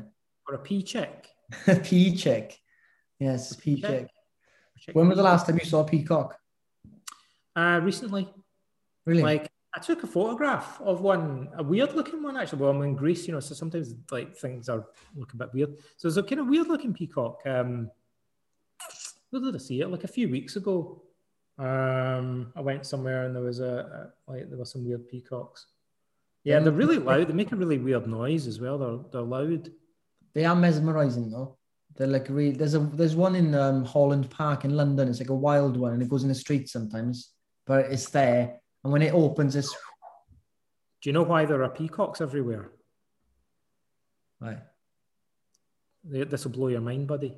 Right? Because the Romans took peacocks and gave them to tribal chieftains as gifts. No, you lying. When they were negotiating and stuff, they went, and we've brought you a peacock. Maybe some German guy or whatever would be like, what is that thing? I've never seen anything like that before. And I'm having that in my garden. It's like a Romans would be like, Like, there's more where that came from. Like, but you know, you need to stay on our side in the upcoming war and all that. You know, that's not a problem. Like, I've got a bunch of guys that will fight for you. Well, then there'll be more peacocks where that came from. And then he'd be like, people would come around his house to be like, where did you get that thing? And he's like, wouldn't you like to know? Meet my other buddies, in my garden, and they flower beds. They're like a moving flower, like a moving garden. Are they where are they from, or where did the Romans get them from? No, they came from originally like the Middle East somewhere. I don't know. Is it? Where are they indigenous to? Peacocks? Maybe somebody can tell us in the comments. Peacocks, because they are strange. Like they're like, you know, there's nothing like them really. Like, is there an animal that has such a huge? It's like a show. They literally put a show on. Yeah, it's amazing. It's actually that's where you'd get lost in the moment, Donald. If you want to live in the here and now, go and watch a peacock. Look at a peacock. Because you'd be waiting for it, and then it happens, and you're like, oh, then you get on your phone. They come from India. Oh my God, the Romans. Did they come from India? Right? Or maybe they did come from India. But they must have been here for a long time, like, because they were a symbol in ancient mythology. They were used as a symbol of the goddess Hera. And so they kind of symbolized, Hera's the queen of the gods. She's the wife of Zeus. So she's kind of associated with queens and empresses. And so the peacock was kind of like a regal animal. That's mad. I think maybe it did come from India, but then it must have Sri Lanka. India, Sri Lanka. Makes sense though. They're quite big. But you know, like the Romans were Romans like were they capturing like tigers and stuff as well, or what? Yeah. Oh, they brought a lot of them back. I'll tell you a crazy story. The Emperor Commodus, they didn't put this in Gladiator. They should, well, maybe it's too much, but this is there's some kind of gory, there's a lot of gory stuff in ancient history, right? Crazy stuff like you wouldn't even believe. But one of the weird things, so the Romans used to like to hunt animal, like, and the more exotic, the better sometimes. So in the Colosseum, they would be bringing giraffes and hippopotamuses and tigers and bears and, you know, all sorts of creatures. And Commodus got special arrows made with like a crescent moon shaped head, allegedly. And they released lots of ostriches into the Colosseum, and he used these arrows to shoot all their heads off. And then they ran around like headless chickens or headless ostriches in the Colosseum. So even that, they kind of think, wow, you couldn't make that up. Like that's pretty strange. Like if they put that in the movie Gladiator, like apart from, you know, animal rights people being upset about it, probably, like just freaking some people out, you think that can't be true. In the Roman histories, like they tell us that that's what he did. That's I was speaking to someone earlier mind about gladiators. Like imagine that was like football. Like it's nuts. You think you go into this game and then you see people get literally beheaded, killed. It must have been a hell of a buzz in a weird way. Do you know what I mean? Like, oh my God. So that's yeah. I'll tell you something really weird. Gladiators were the rock stars of their day. And this is true. Like, there are ancient authors, Galen in particular, if I remember rightly, is the one who talks about how Roman women were perceived to be totally infatuated with gladiators. Same as today. And he talks about how like some of these guys have only got one ear, and they've got like their eyes all gouged out, and it's always dripping with pus and stuff. But it's always surrounded by a big crowd of women. Like, so Galen talks about like these guys like are all gnarly, like from all the fighting and stuff, but they are like sex symbols in ancient Rome. Well, we haven't changed, do we? The humans haven't changed at all. Like sports people, exactly the same, innit? Stars and things, maybe. Like it's similar. There's weird parallels, like, you know, that poets were like the musicians of the day. So like orators and poets were like big rock stars in the ancient world. They could become fabulously wealthy. And I can imagine orators, yeah, because they would have got a crowd. You're like, oh, look at him up there, look at him beaming. Well, Lallia was reading Catullus and Horace. Like those guys would have been also like kind of like rock stars, sex symbols in their day. Like Queen. Freddie Mercury, like on stage, reciting the poem. Freddie Mercury or something, yeah. Same with the captains at work. Same with the captain. Yeah, airline captains. Okay, they get all the attention. Why are pilots? You know, obviously it's a tough job and put hours in. It's not. Well, it's quite safe, isn't it?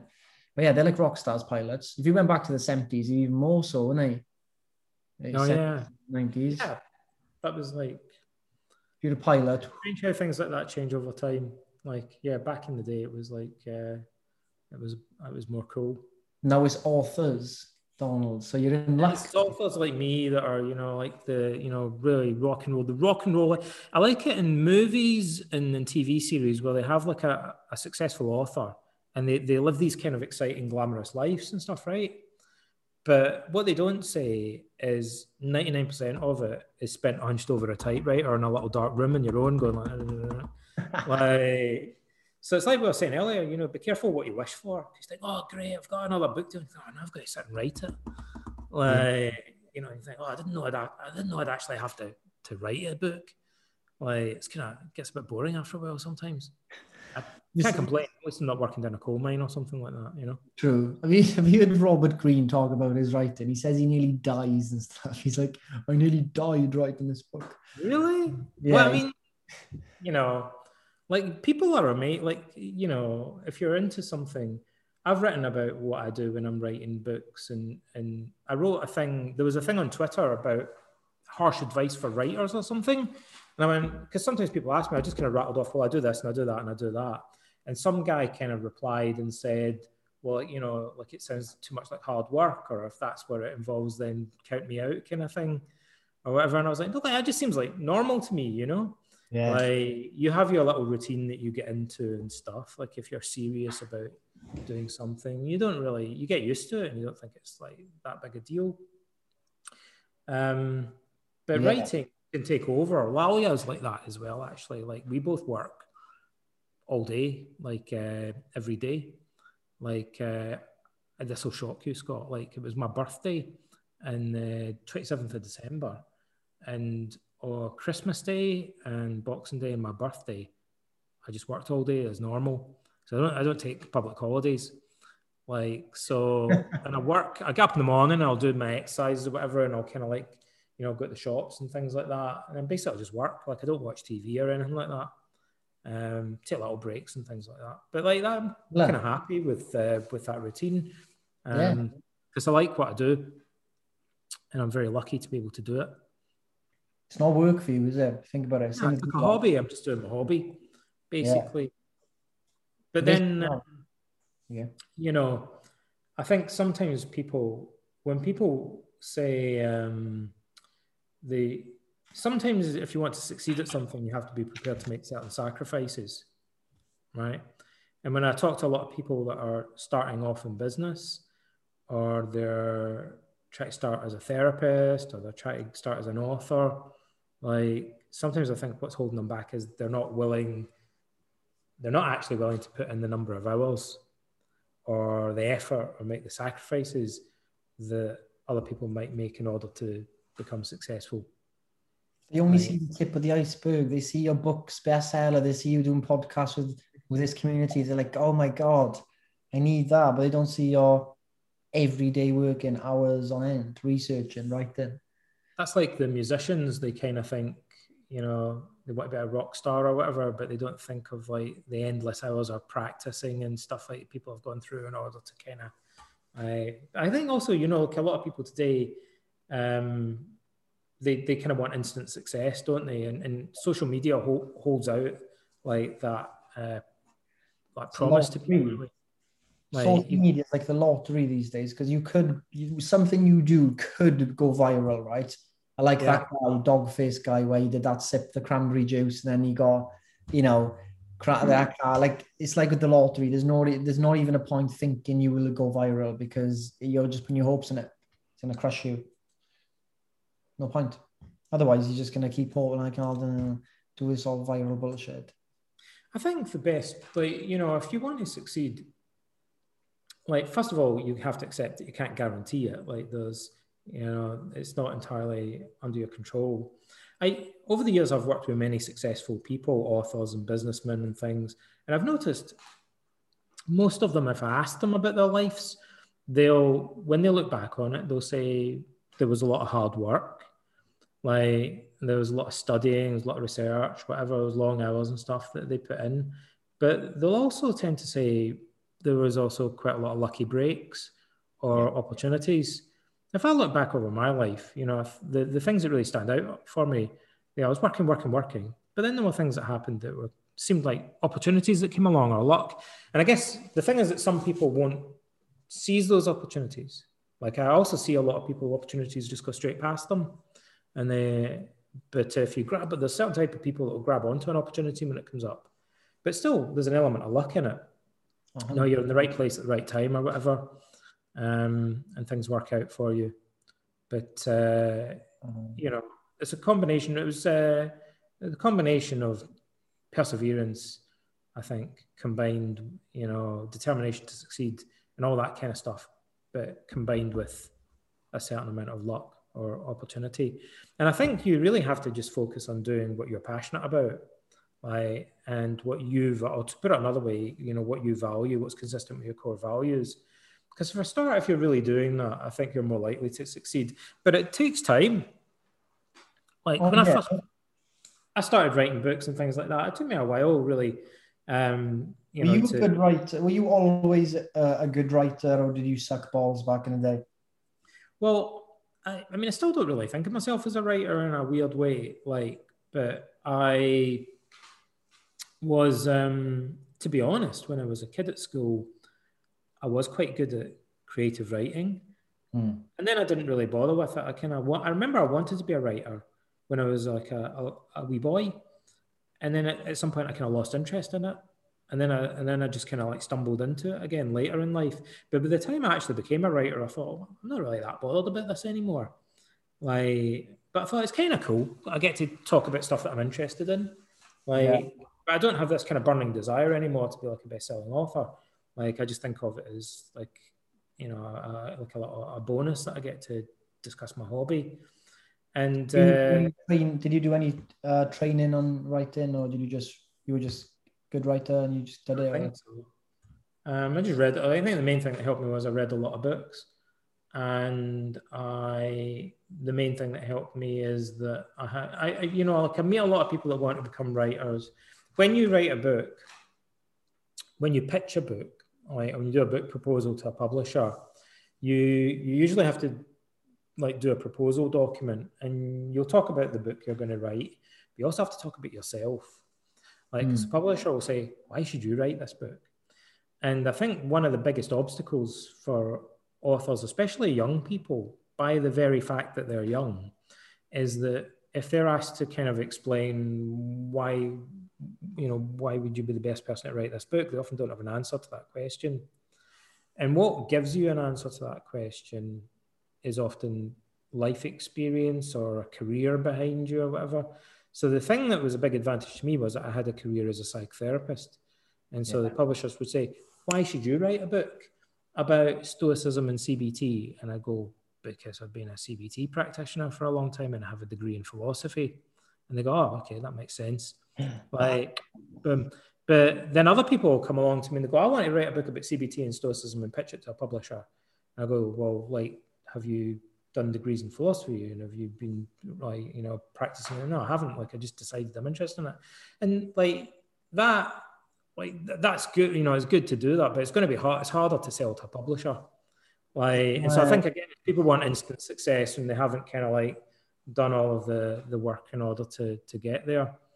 I can tell when someone's writing if they got that like fire or like that inner like thing about it. Like, you read your writing, you know you're on about it. Some people will like read your book and then retype it, reword it, and then like, you know, put that out there, and then it's like it says the same things, but it doesn't have that like, it's hard to explain. It doesn't have that essence in the book coming through from the author.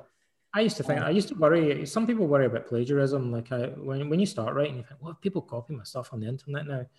Like a lot of the things that I've written, not so much, I don't think my books, but articles that I've written, I'll often see other people have like copied them. Like, and even some well-known authors and stuff I've went, I read a new article, I think that seems very familiar to me. I'm pretty sure I wrote that. Like, but you kind of like have to not, I think it's bound to happen. And you have to kind of think, yeah, but difference is I actually understand it. Yeah. Like, you know, it was me that thought of it in the first place, right? And I could write another one, like, again, because I understood it, because I researched it. Like, the person that just copies it from somebody else doesn't really understand where it came from. Yeah. And they get it slightly wrong and stuff. Like, so. Do you know what they call you? Do you know what they call you? Basically, I did this like content thing before. They call people like you coal mines, which are similar to a gold mine, where they know they can just go to where you post stuff and it is a treasure trove of information they can just use and repurpose. So they single people like you out. Yeah. But it's, I'm quite happy because, you know, I don't need to like achieve any success. Like, you know, I find myself saying that a lot to people, like in business terms and stuff. Like, I go, like, I don't really need to achieve any more. So I'm quite happy with where I'm at the moment. Like, so I just like to carry on talking about my hobby and writing books about it and stuff like that. I would do it for free. Like, would your opinion change if you weren't successful and people were stealing your work? Would I feel differently about it? It's hard to say. I don't know. Like, I think the difference is if you're able to do it. Like, so if I was earning enough money that I could kind of survive and pay my rent and stuff like that. But if I was struggling to get by and people stole my work and that maybe I lost out, I might think that might stop me from being able to carry on doing it. But I feel like there's a level that you reach where you go, okay, my rent's paid now, right? Yeah. And you think, well, I'm not really that bothered about anything beyond that. Like, I do like the idea of reaching lots of people with books and stuff. So How to Think Like a Roman Emperor, I think 100,000 copies have been sold and it's been translated into about 15 languages, right? So I like the idea that loads of people find out about that and it introduces them to Stoicism and stuff. And Marcus Aurelius, like, that's the best book on Marcus Aurelius that I've read that made me understand him properly, like made me really understand who he was, as opposed to like just read the Meditations. Yeah, class. Like, yeah, I think also Pierre Hadot's Inner Citadel, I think, is a really good book about Marcus Aurelius. There's like that one as well. There aren't that many books about Marcus Aurelius. Like, there are probably going to be more appear in the future, I think. But people speak, you know what I mean? People will say like, I like Ryan Holiday now, but they'll say like Marcus Aurelius, and it's like, okay, said that. But then there's like, that's it. Do you know what I mean? Like, it's good to quote him, but when you actually explain his upbringing and how we came here and did that, so it's the same with anything. Like, if you understand something from the core, you understand him all. Oh, do you know another reason that helps you to understand something, I think, and this is probably true of anything. Like, so you might get someone who's, say, a fitness instructor, and maybe they've just kind of like done some courses or read some books or articles or whatever, and they're kind of like, you know, get on social media and they're talking about it. And then you might get someone who's actually coached like thousands of people over years and years and years, and they've got loads of experience and stuff. And, you know, so their understanding of it will come from the feedback that they get from the clients. And they'll go, not only do I know like what the articles say, but also know how people respond to it and the obstacles they encounter and how they get past those and the kind of fears and the doubts and the stuff they have. Like, and so I think the thing that's helped me a lot in writing is years and years and years and years, like 25 years of giving talks and debating with people and doing therapy with clients. One of the good things about doing therapy with clients, I'll sit with a client and we'll end up talking about CBT, or maybe we'll talk about Stoicism. And then they'll go, but I don't understand this bit, Donald, or that bit reminds me of this thing in Buddhism, and I've had those conversations thousands of times, right? So then when I go to write a book, I kind of know what the audience are going to say because I've spoken to like thousands of them, and we've kind of chatted about it and stuff like that. Like, so you kind of have a different level of understanding of the subject, and maybe I guess you have a sort of understanding of the audience in a way, because you've had loads of personal conversations with the type of people that are buying the books and things, and you've said, this is what the Stoics say, and they go, well, that sounds like bullshit to me, Donald, or, you know, I don't really understand like how it would apply, and then you go, oh, okay, and then you kind of have to kind of elaborate on things and give some examples, and then that allows you to understand how you would need to put it across if you were going to present it in a book, so that people would actually understand it and be able to relate to it, hopefully. Yeah, that's definitely true. I think it's true in regard to this business as well, like doing, you know, knowing about counting macros and stuff like that for years and years and helping people, doing it at scale, literally tens of thousands of people doing macros and me doing check-ins, listening to what they're saying back, the results. And then you just go down like the female rabbit hole in terms of the menstrual cycle, how that impacts emotion and emotion impacts eating. Like you understand so much more, and you see the bros on Instagram, like calorie deficit. And you're like, yeah, mate, obviously, like fucking hell. Okay. Calorie deficit, lose weight. Now let's talk about the individual person and their lifestyle and everything that goes into calories in versus calories out. There's a lot of stuff that happens and the questions come in. But yeah, so they'll just say, it's like saying someone saying like, you know, cognitive distancing. It's like, all right, well, okay, like you did with the river example, makes it a lot more sense. Like, so yeah, there's a lot of those online. It's a shame, really. They make it hard for other people to understand. Like, they just tell people they're like robots and like, you just got to do this and that calorie deficit and that's it. You will then. Yeah, it's always the way throughout history. Like, because people will simplify things, but you understand things more deeply by actually talking to people about them a lot over years and years. But then, you know, other people will just come and take that and then they teach it, but they'll make generalizations based on it. Like, that happens in every subject throughout history, you know? Yeah, it does. But yeah. So someone will go, but this works. If you do this, apparently that works. You go, yeah, sometimes it works. Sometimes it doesn't. Sometimes you've got to like adjust it a little bit. You only learn that from actually doing it in practice. Yeah, exactly. It's the thing. It's actually hard for people on the other end, or like, you know, the classic one is like, eat chicken and broccoli, whatever, you lose weight. Someone's, I'm not losing weight, and it's like, well, you're shit, then you're stupid, you're worth less. And then yeah, that's just not good for it's not good psychologically as a Donald. Those are the people that need help then. It makes you feel like you're a failure if people go, well, you're just not doing it properly, Scott. Mm-hmm. Like, I'm doing this thing and it doesn't work. You're not doing it properly. Yeah, then you're like, oh, like that. But they, you know, is there? What's that quote? Like, you know, like, is it like students only as good as his teacher or something like that? Like, if you don't understand all the possibilities, maybe like to help them, you're not going to get anywhere. But yeah, it's a good story about your book. 100,000, fair play. I think coming up to 10 now in UK time, so it's good. It's been, people are saying it's a school of life, Donald, the Donald School of Life. So I like it. We're doing lesson 4 of 6, so we've got more to come. But yeah, we've got more philosophy to come, and philosophy always was, like we said, the art of living. You know, it's about learning to deal with like the problems that we all face in life and overcoming our problems with our emotions. And it's, you know, in a sense, it's fundamental to everything else that we do in life, because our emotions of fear, anger, sadness potentially become barriers like to everything else like that we're trying to do in life. And, you know, in this case, we're talking about fitness and health and exercise, but anger, fear, and sadness can get in the way of that.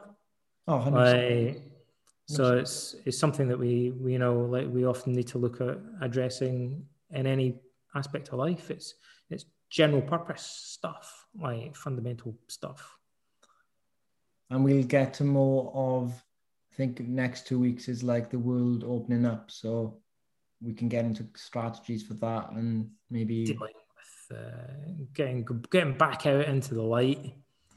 Like, yeah, Scott, you'd be proud of me. Do you know what I did the other day? Maybe I should have took a little video of this. I wish I could show you it, buddy. Like, I went, you know, I told you sometimes I jump rope. I could take my little skipping rope with me. Or as we manly types call it, jumping rope.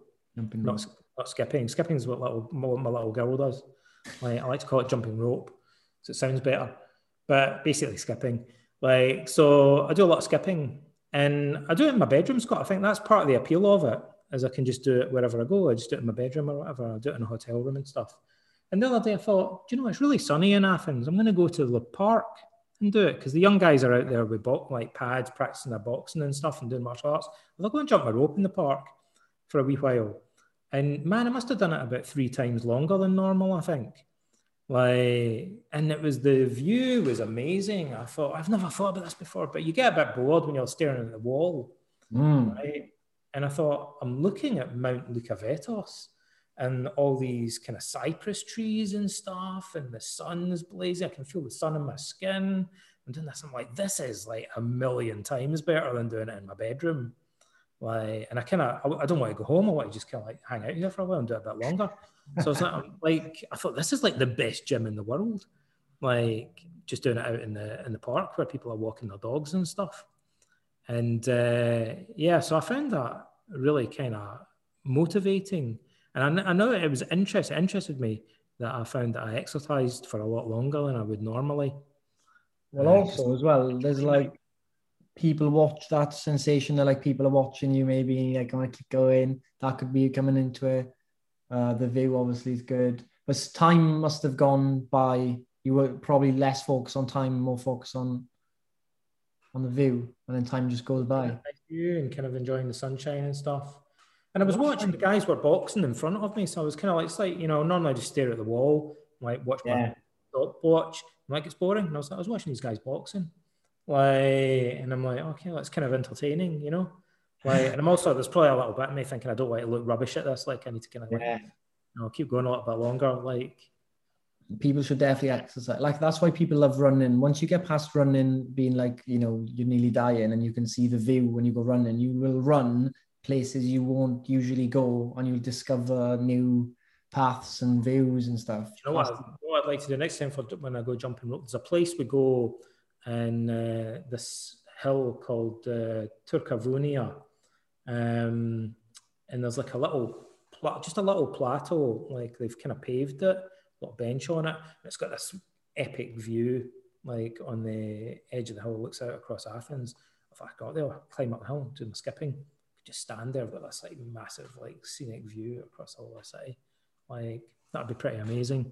So I've got this idea now, like about actually, you know, going outdoors and doing my exercise. I never really thought about that before, because I always thought of it as something I could do in hotel rooms, and that was the appeal to me. I thought, from traveling, I don't need to go to the gym and stuff. I just get my skipping rope out, I can do it in my room. And I think it's also because I lived in Canada for a long time, and I'd be like, even if it's snowing outside, like, just skip my room or whatever. And I'm like, no, it's better to be outside. No, and now I'm in the summer, like, and you're in Greece, like, come on. Yeah, I know, I'm lucky because I'm in Greece. But I thought, well, I do, you know, I get a lot more enjoyment out of doing exercise when it's out in the open air. Yeah, 100%. It's a problem with home workouts at the moment, is like, you know, you might think like some people have got nice homes, and some people like, literally no space to do home workouts, and sometimes it's miserable. It's hard, like, it's really hard. I like going to the gym in the sun is amazing. You walk to the gym, it's sunny, the gym's got light coming in. There's definitely like a lot of psychological things going on, isn't it? Yeah, it's good to be out in the open air as well, like, you know, the sunshine, especially even while there's still some virus around and all that. Like, you know, as an alternative to going to a gym and stuff, like, it's nice if you can do things outdoors. Yeah, there's a lot you can do. There's a lot you can do outdoors, like calisthenics and whatnot. You don't need any equipment. You can run, you can jump. Well, just people mentioning calves like 2 bricks, Scott. You got calves like 2 bricks. Calves like 2 bricks. That's the only part of my entire body that's actually my 2 calf muscles are rock solid from jumping. I'm jealous. I got no calf. Well, it wouldn't be. I mean, it's not really that. If I was wearing a skirt and high heels or something like that, I might be able to show it off. But maybe, do you know, next time I wear my kilt, there you go. I'll be able to show everybody like my well-toned calves. Like, they're pretty impressive for an old guy. I like that. Well, people are asking you to change your Instagram to Live Like Donald, and I think you should. Live like that. It should be because that's not alliterative. It should be like it'd be Dialect Donald would be more like do it. You're gonna have to get your skipping rope out now, new and on the Instagram, on the old get the calves out. I should jump it up. Well, I don't really like. Do you do videos yourself doing? I guess it's your job, so that's okay. But sometimes, you know, what's your opinion about this, Scott? I'm interested. Well, skipping rope, like about people kind of vanity posting videos of themselves doing yoga or exercise or whatever, because I guess it's motivational. But you know, like other people complain about it, don't they? Sometimes they're kind of like, oh, I'm sick of watching my friends doing their like, you know, CrossFit or their yoga or whatever on their Facebook all the time. I personally don't post anything of me working out, but the people that do it with no business angle, I don't know, like it's I think, what do you know what, there's something interesting.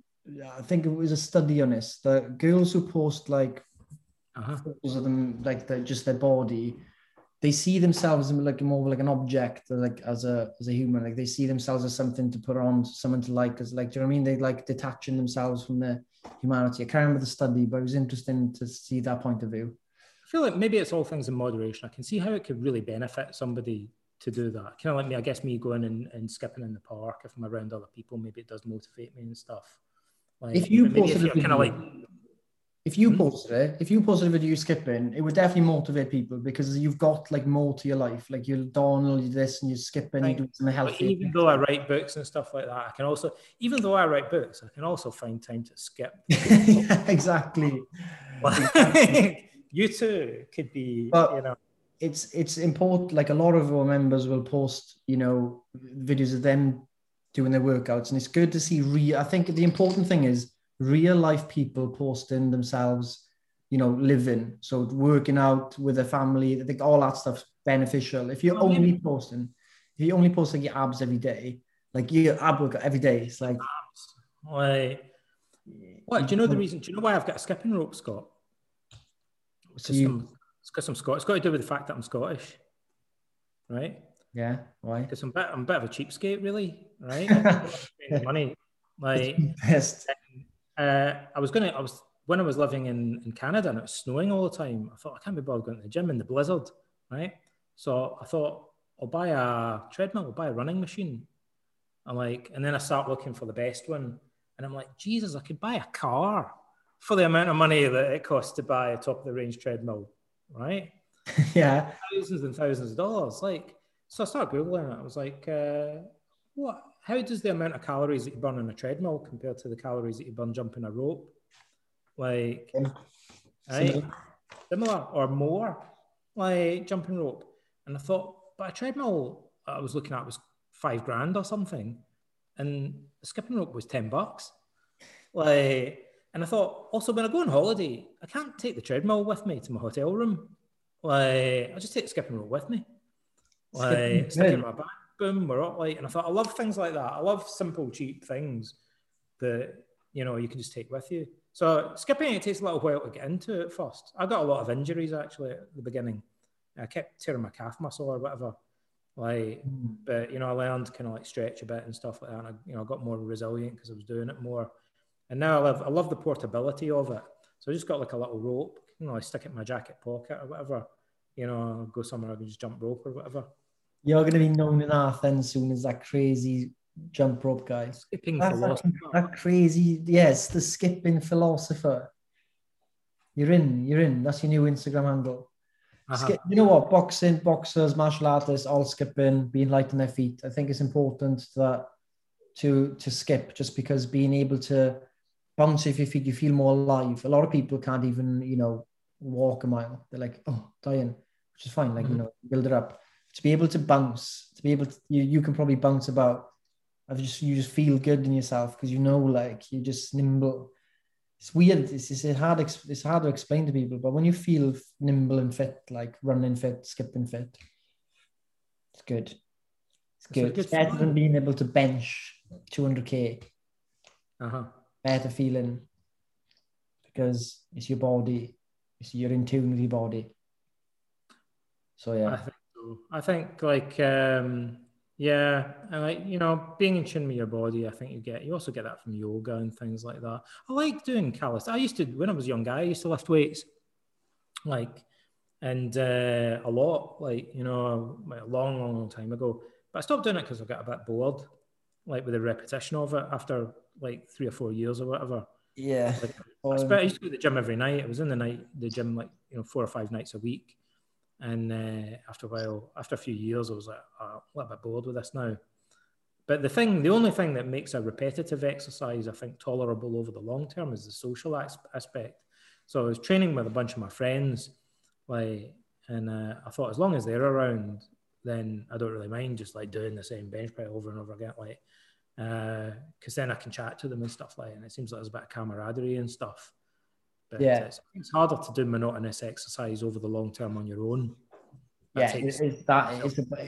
Is a battle, like, and that's why I think like a lot of people give up weightlifting. But there's a study, there's studies on weightlifting, on health and stuff that would definitely make you maybe change your mind to add it back in. Loads of stuff. I know, like from looking at the research a little bit, it's one of the most reliable forms of exercise. Like, well, it's been shown to slow down and Alzheimer's and dementia, and after 6 months of doing it, the study was on people much older, and the results were held on for 2 years later. I think what it makes people do is it makes you, if you're lifting weights, you have to connect your mind to the muscle. Like, you have to have those pathways fire up because you're using the muscle. Do you know what I mean? And you might go through your life. Some people go through their life not even using the muscles. They're just walking about, eating. There's nothing going on. So it's not good. But if you can get your body to start using the muscles and like strengthen them, I think it goes. And then bone health as well, massive. But you're doing skipping. Skipping's tough. It's tough to keep going. It takes a wee while to get into it. Yeah. That's the issue with skipping. You need to get confident in not tripping up all the time. Yeah, like, because the first time you do it, you're like, and then you go, oh, maybe pull the muscle or whatever. Like, so, it's hard, like, at first to kind of get into it. But once you've got into the habit of it, then it's like, it seems really convenient to do. Do you feel like it's like a meditative thing for you now? Yeah, like, totally. Like, it becomes like a little meditation. Yeah. That's a common thing to happen. It's a rhythm. It's very rhythmical. It's like, it's overwhelming. It's dun dun dun dun, and you kind of need to pay attention to the rhythm, like, because if you feel like playing, it's not. Do you know what I feel? It's like, I feel like it's a lot like playing a musical instrument. Like, it would be like being a drummer. Like, so when you're skipping, you have to keep time. Like, because if you get out of rhythm, you trip on the rope, right? Like, and that's when you kind of stumble or whatever, is when you stop paying attention to the like when the rope hits the floor and you're like, and jumping in time to, like, if you kind of mind wanders for a minute, then you're like trip. So you have to be really focused on the bum bum bum bum, like keeping the rhythm. Be present. Like being a drummer or a bass, I feel like it's like being the bass player. Freddie Mercury's in the front and you're there just skipping away in the drums. It's good. Yeah. It's good for loads of stuff, like coordination and stuff as well. I think a lot of people are very uncoordinated, aren't they?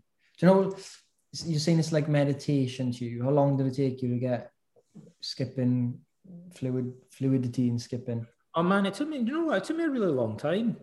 How long is that? I don't know, like maybe... Well, even just to be able to do it, it took me like maybe practicing every day for like 2 or 3 weeks or more before I wasn't just completely rubbish at it. And in months before I stopped pulling muscles, I kept kind of pulling my calf muscle, which I don't ever get injuries now for some reason. Like, I don't even stretch as much anymore, but like, I guess my body's just more used to it. So it took me to really kind of get more into it. It took me, I'll tell you what I did. You wouldn't believe this, because I wouldn't pretend that I'm in particularly good shape and stuff. But when I came to Athens a couple of years ago, I was here for a couple of months and I went, okay, I've got some time in my hands. I'm going to do some crazy intensive thing. So I thought, for an experiment, I'm going to do about 20 minutes of exercise twice a day, And I just got out my patio. So I jumped rope for like 2 or 3 minutes, and then I'd like do press ups or sit ups or whatever. And then I'd jump rope for another 2 or 3 minutes, and then do press ups, sit ups or whatever. Like, I did that twice a day, and I'd fast every second day. So like, I'd only eat every 2 days, like for about 6 weeks or something like that. Like, just to see if I could do it. But like, you know, after a while, I was like kind of in the routine of doing this now. Like, I wanted to see if I could, because I find fasting quite easy. In fact, I'm fasting today. Like, we usually fast every Monday. And now I do this 1 meal a day thing as well, where I just eat lunch and that's it. Like the thing with that is as well is like, it's the same with people with like, we're really into sugar and chocolates, is like, once you stop eating chocolates and stuff like a week or two, you start realizing you don't actually want it. So it's like cutting that cord. Don't eat it, and you can start. I've never really been interested in snacks and things like that. So okay, again, everyone's kind of like different. I guess I've got a slow metabolism or something like that. I don't really get hungry for quite a long time. And like, if I ate more than 1 meal a day, I'd feel like really over full. Now I think I'm kind of like, you know, I'm just. Yeah, but guarantee you have. You probably feel, you're probably like, so most people will feel slight hunger and take that as like a ding, like I have to eat and feel slightly hungry. You have to get used to that slight hunger. Like, you can't just like live always like eating as soon as that comes. That's exactly what Socrates says, is that, you know, you need to get used to like the feeling, and not like, that's what he means in part by moderation. You don't always have to act on it. Like, you should eat what's healthy. No, not just eat like whenever you feel hungry. In particular, as we talked about before, like he says, also some foods are designed to tantalize you when you're not even hungry. So you think, oh, I'm kind of full up, but that pudding looks really good. Like, or you walk past a shop and you see kind of like something that looks tasty, but you're not really that hungry, but you have it anyway because it looks like it would taste nice. And so he says, you've got to be watchful about foods that tempt you, or drink that tempts you when you're not thirsty, or food that tempts you when you're not actually hungry. Like, it's a really easy way to fall into overeating. Even in ancient Greece, they thought that there's something strange about this, like food that people want to eat when they're not hungry because it looks nice. It's a craving, isn't it? Craving and hunger are different things. Yeah. Craving is definitely not the same thing. They can overlap, like, but they're not the same thing. And that's the confusion people have. Like, I'm craving that. Yeah, you're hungry? No, craving it. I think know, like, I'm not a good role model but for these things, but like, I do have all these weird little stoic habits. Like, I take a cold shower every morning, and I like to do sort of calisthenic type stuff because I like the minimalism of it. So I like the freedom and stuff of not having any equipment really, apart from a rope and the gym and all that. So I kind of think I'd rather just be able to do stuff all on my own, like wherever I go. Like, I drink water with like just a couple of drops of vinegar in it. Like, because I realised... That's disgusting, isn't it? Is it?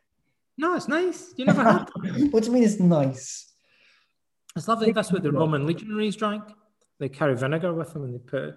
Well, and they're smart. The reason is that if you drink water on its own, it doesn't taste of anything. So you have a couple of sips and then you kind of forget to drink it almost. Like, you've got to go keep reminding yourself, I'll drink this thing that doesn't taste of anything, right?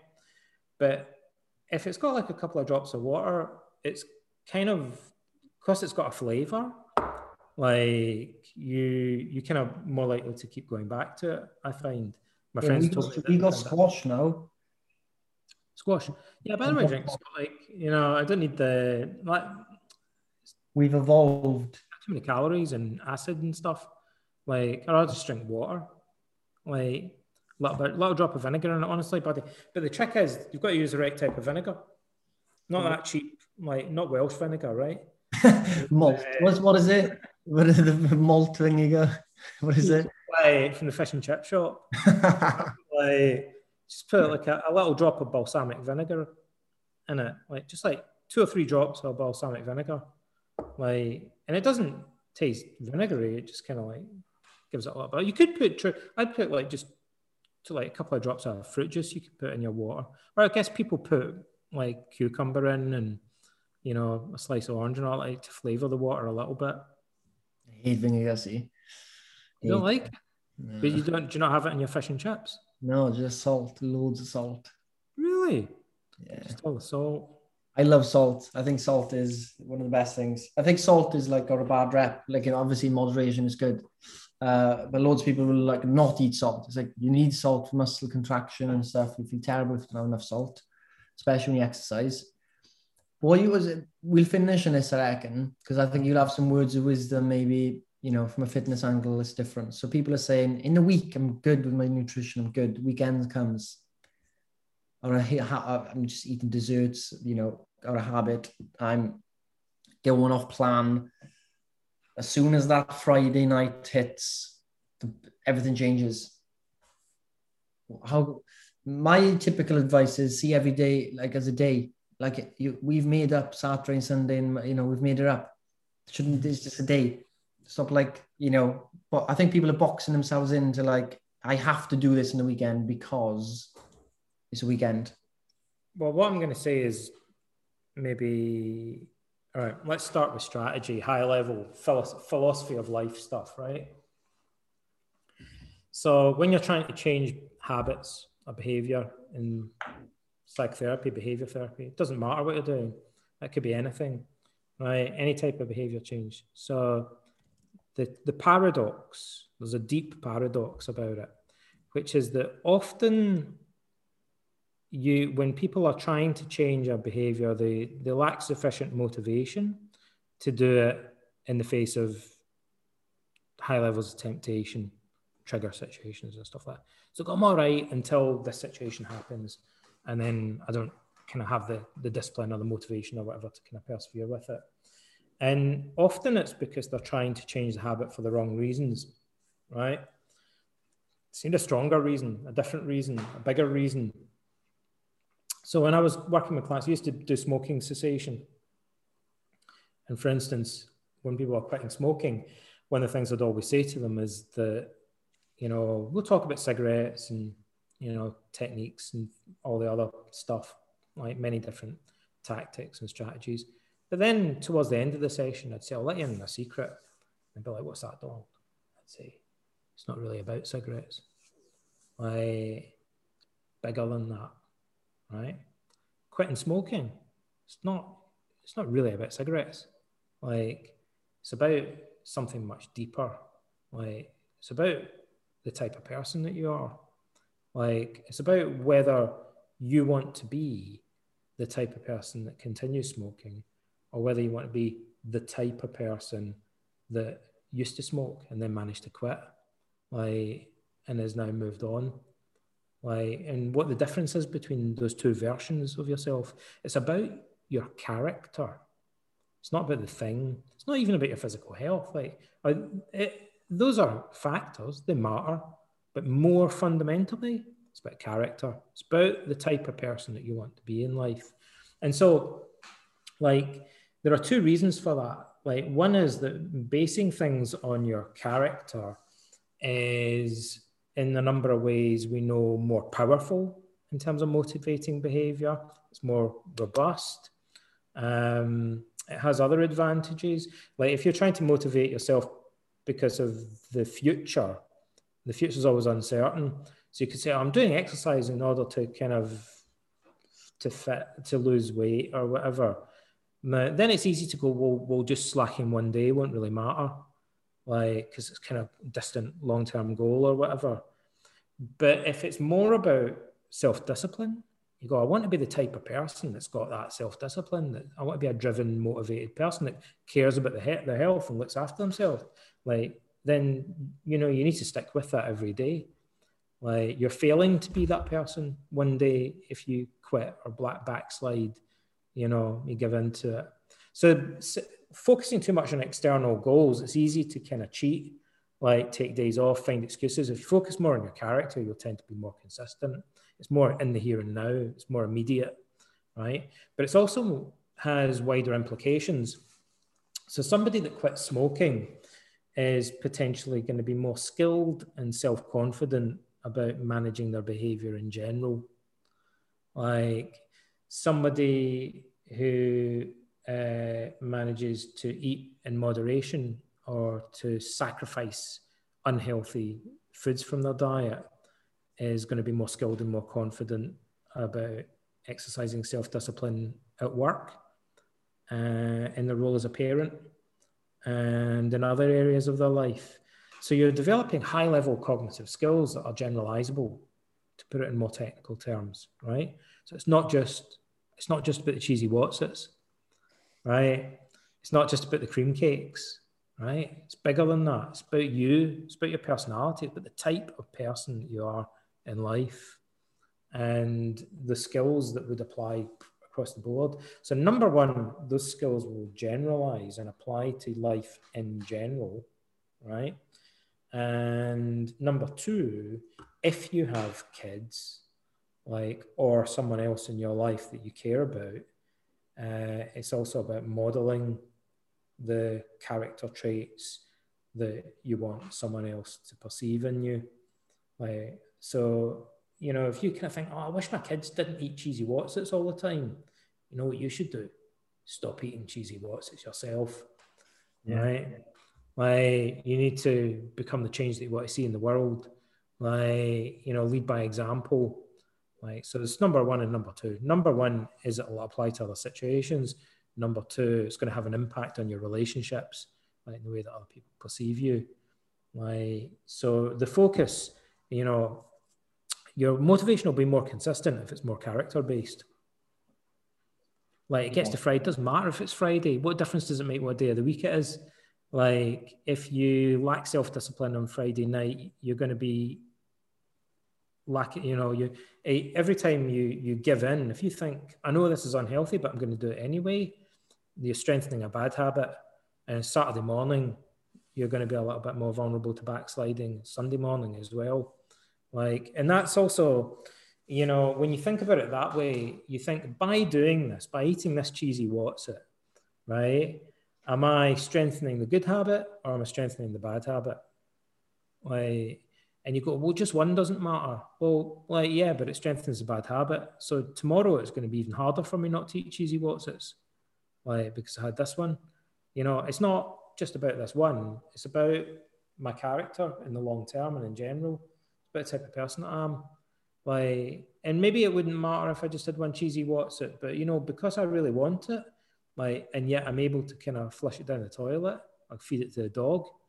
Like, that means that tomorrow, like, when I need to exercise self-discipline, I'm going to find it easier because I've set a precedent and I've strengthened those muscles in my character and my mind. Like, I'm better at being self-disciplined in general now. Like, whereas every time you make an excuse, you weaken your ability to exercise self-control. Like, so it's really, you need to think of it more in terms of the effect it's having on your character traits. Yeah, 100%. I think a personal example is like opting for Deliveroo on the weekends and not going like, do I really want to be this person that just goes straight to Deliveroo, spends 3 times the amount of money because I'm lazy, because I don't want to go to the shop to get foods to prepare it. Do you know what I mean? And that's like something about, that would go into work as well. Like, do you want to just do the shortcut? You know, this thing about making food and all that, like, it takes me far less time to make a salad, right? And you should see my salads, Scott. They're elaborate. Like, I would describe Get them on the Instagram. Get them on Instagram after your skipping video, okay? I'll send you some of my recipes and stuff. We've got Stoic soup.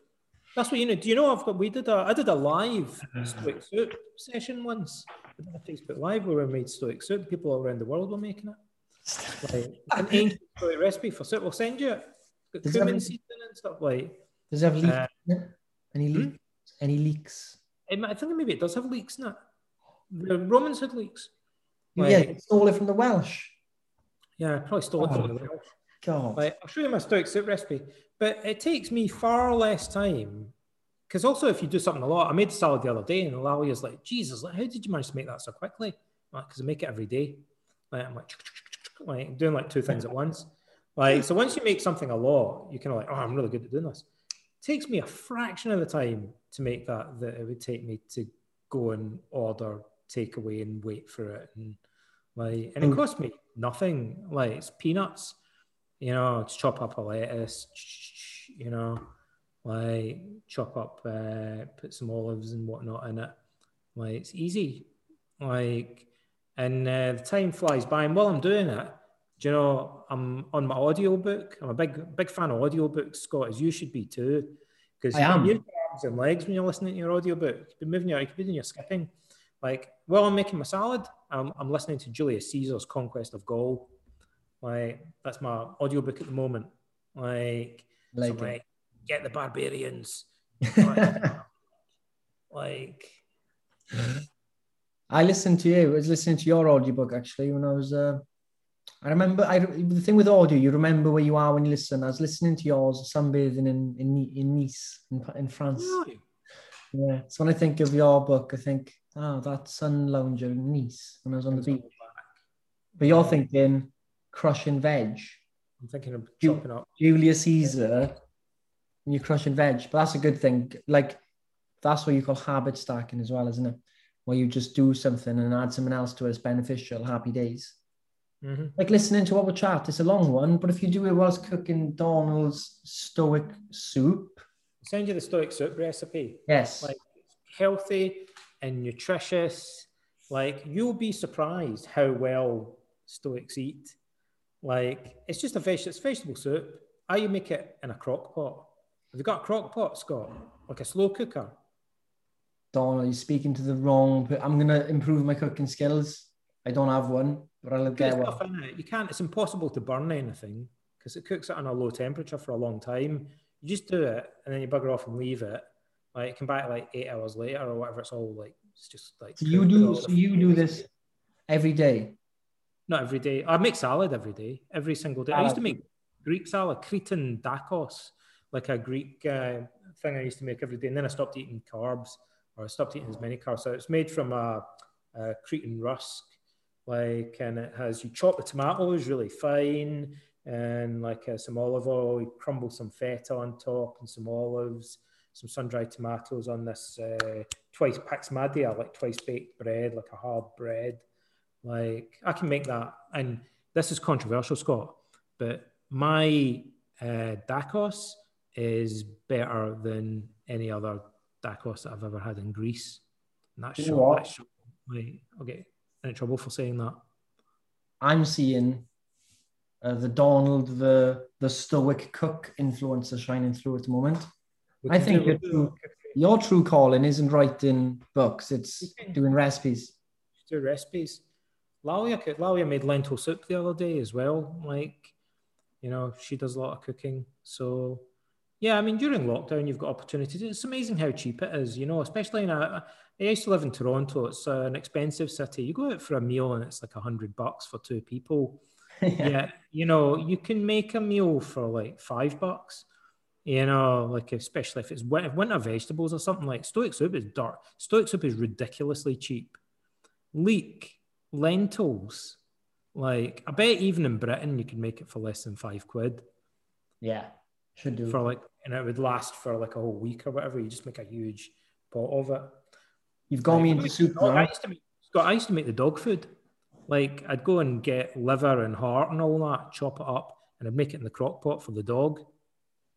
You are a chef, aren't you? Yeah, I'd cook food for the dog, like in all the offal and stuff. And it's much healthier than the rubbish that you get in tins and all that. It's true. I think this is great. This is. I need you to send me all the stuff. I'm gonna get Louise to do a video of her doing it, and we're gonna say it says Donald Stoic soup. Stoic soup. It's nice. You've got to put vinegar in it though, Scott. Oh, fucking hell. You do it once it's cooked. Just put a little bit. Honestly, buddy, like a little bit of red wine vinegar. Like red wine. Red wine vinegar. Honestly, not your Welsh vinegar. Like, just like, you know, like a nice little bit of expensive vinegar on the end to give it a little bit more flavour. You don't have to, but, and a bit of nice olive oil. Oh yeah. You like olive oil? You like olives, but olive oil maybe. Olive oil, yeah, olive oil. Lentils, leeks, carrot. You know, that's about it really. Maybe a couple. And then you need to get a crock pot, yeah. You can just cook it in a normal pot. Just put it on a low heat and leave it for longer. All the flavours will blend. You know, or you can. Crock pots are dirt cheap. Like, you can probably buy them for like $20 or $30 or whatever. Cheap one. And then you know, the thing about crock pot is that you can't burn the food. So you make a big thing of whatever, and then you kind of set it up in the morning, or you could do it overnight, and then you just leave it, and then you come back the next day and you go, oh, it's cooked really slowly, like it's already now. And you can make a big quantity of food for your whole family, or you make a load of it and you put it in little Tupperware things and freeze it or whatever, and then it's your meals for the week or whatever.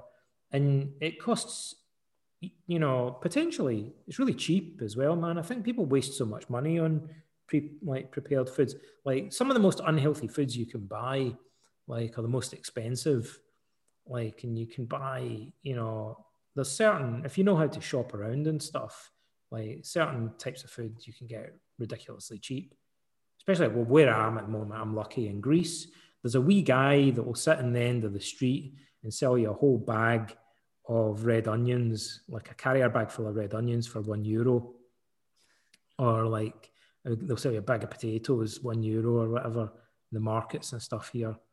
Like, there's a guy in Cardiff on the stalls. He sells £1 fish, and he does a song on it. £1 fish. I saw that on the internet. £1 fish. £1 soup, very, very good. Donald soup, Stoic That's soup. Famous. Like, we'll see who can make the cheapest version of Stoic soup. Like, could you make it for like under £2 or something like that? Maybe. I guess if you grow your own. Oh, when I was a kid, when I was at university, I knew this guy that was a Buddhist. And I kind of stayed in his house, like, for a few days once. And he had a load of tomato plants growing in his house. And he worked for the Forestry Commission. And he'd pick mushrooms, like edible mushrooms. He'd bring them home. And he'd fry the mushrooms with tomatoes that he grew in his living room. Just put a little bit of soy sauce on it. Like, and goes, this is what I eat pretty much every day. Like, mushrooms and tomatoes. This is like my main thing. It's just going to cost him a penny. Nothing. Cost zero money. Zero monies. Is he still alive? What? He died. Is he dead? Bright orange skin. I think he's still alive. I haven't seen him for a long time. He's probably gone. This guy like literally spends zero money on food. That's insane. Most of the people are saying no. They spend most of the money on food. I think it's true. Like, ridiculous. Big expense. So, like, stupid amount of money that you can spend on food, and, you know, potentially. But you figure out what things are cheap. Like, I think in Britain, winter, like potatoes, carrots, and onions and things, and leeks are really expensive, really cheap, aren't they? Normally, like, and so if you can make, you know, meals with like things that happen to be cheap at the time, it's crazy, like how, you know, much money you can potentially save. Oh, I go to Sainsbury's right every day, and it's bad. I order muscle food. I go to Sainsbury's every day. The small one in London, so it's always expensive. Always like 20 quid, 25 quid. And I get literally a small bag of stuff, some fruit that's overpriced, and some, like, you know, Coke Zero and stuff. And you leave with nothing for 20 quid. It's mental. Like, you just got to put the effort in to go and buy in bulk or from a good place. I'm telling you, buddy, vinegar water. Wait, honestly, Coke Zero, your kidneys will explode. I'd rather starve to death than I drink Coke Zero as well, but like, yeah, sweeteners. Coke Zero is not. There's the artificial sweeteners got bad rap. There's two types though. If you've got the Coke Zero, in Britain do you have the green cola? Like, don't give a half bullshit drink. Half sugar, half sweetener. Like, what are you doing, Coke? What are you up to? Is it got sugar? I thought it was just stevia that was in it or whatever. I think it's half sweetener, half sugar. You know, Coke Zero is called bloke Coke. Well, yeah, it's aimed for men. It's black branding, and the other Coke, Diet Coke. It's the same as like Diet Coke, but pretty similar to Diet Coke, but it's aimed at men because they said men don't like buying things that are labeled as diet. True, it's true. And actually, it tastes different. Can I ask you a question, Scott, about food and nutrition? Yeah. You know how you get these energy drinks? Yeah. Right. And they say like high energy, like Lucozade, an energy drink, right? What's the difference between high energy and high calorie? High energy, well, it's carbohydrates is where you get energy from. So those Lucozade. Yeah, high calorie is like could be from fat, protein, carbs. High energy is usually caffeine plus sugars. Lucozade is glucose. It's literally just glucose. Calories. It's just calories. It's got loads of calories in it. Yeah, it's got loads of calories, but it's all from glucose. So it's good. It's good. Huh? Makes all your teeth fall out. Yeah, well, you know the original Lucozade. You know the one people who starve after a night out or like hungover. Yeah. The original Lucozade. Do you remember people when someone was sick in the hospital for you? Then at some point they stopped doing this, right? Whenever anyone was in the hospital, they used to give you a bottle of Lucozade and some grapes. Oh my god! What's the science behind that? Like, obviously, giving someone some energy, aka carbs, in sugar form, is going to give them a bit of a jolt. But grapes as well. Grapes, honestly, if you eat too many grapes, my stomach's in bits. I don't know if you need an energy drink if you're just lying in bed all day. No, you don't. You don't. Like, it doesn't make sense. Most energy drinks are caffeine strong. Like you look at Monster Energy and stuff. Some of them have got 0 calories. So they got 200 milligrams of caffeine, taurine, some other bits and bobs, and obviously it's just caffeine. Caffeine is like a miracle drug, mind. Caffeine is like if did the Stoics come across caffeine at any point? Do they have any coffee? No, they would have loved it. It would have changed Rome. Think about the world, Donald. It is run on caffeine. Every single person wakes up coffee. They have to have coffee. They got to go Starbucks. Like people that work in ITs, like drink gallons of it. It's caffeine, and you know, cocaine. When it was the plant, I don't know if this story is true, but someone went to visit these farmers eating the coca leaves where cocaine comes from. They're like, how are the workers working so hard all day? Like, yeah, they eat this leaf or whatever it was, a plant. And then after like a few months, they were like, yeah, they're getting ill. They got all of them getting like massive headaches and stuff. It's like they were literally just fucking eating the plant the cocaine comes from, and he was giving them like obviously energy, but the cocaine on the streets is like that times 100. Yeah. Like caffeine. Freud. We love cocaine. He used to inject it. Who? Freud. What, inject cocaine? Yeah. Like, because it was originally used in medicine as a local anesthetic. Like, so they used it for eye operations. What? Freud, like, it's a local anesthetic, right? So they used it in surgery, and Freud started injecting it, and he thought, this stuff's amazing. Like, and there's letters by him. I'll show you, Scott. I'll show you. There's a letter by Freud where he writes a letter to his wife, and he says, I'm going to ravage you like a wild man because I've been injecting this cocaine stuff. Like, and it's amazing. And he goes, I'm prescribing it to all of my patients. Like, it's my days. Like spread, and he's really, really raving about it. And then a couple of years later, he kind of realized that it was a bad idea, and like his patients were all addicts now and stuff. And he backtracked on it. Well, do you know what's funny? And I'll send you it. Someone's started doing a study on analyzing philosophers and stuff, how they write, and analyzing into the drug they were usually on. So a lot of people, they're linking people's writing to cocaine. It's like this guy's writing is similar to other people's writing on cocaine. Yeah. This guy was on another drug, and they're actually starting to connect. Because you think some people come up with like, how did this guy come up with this really cool concept? Well, he might have been high, and it just came out.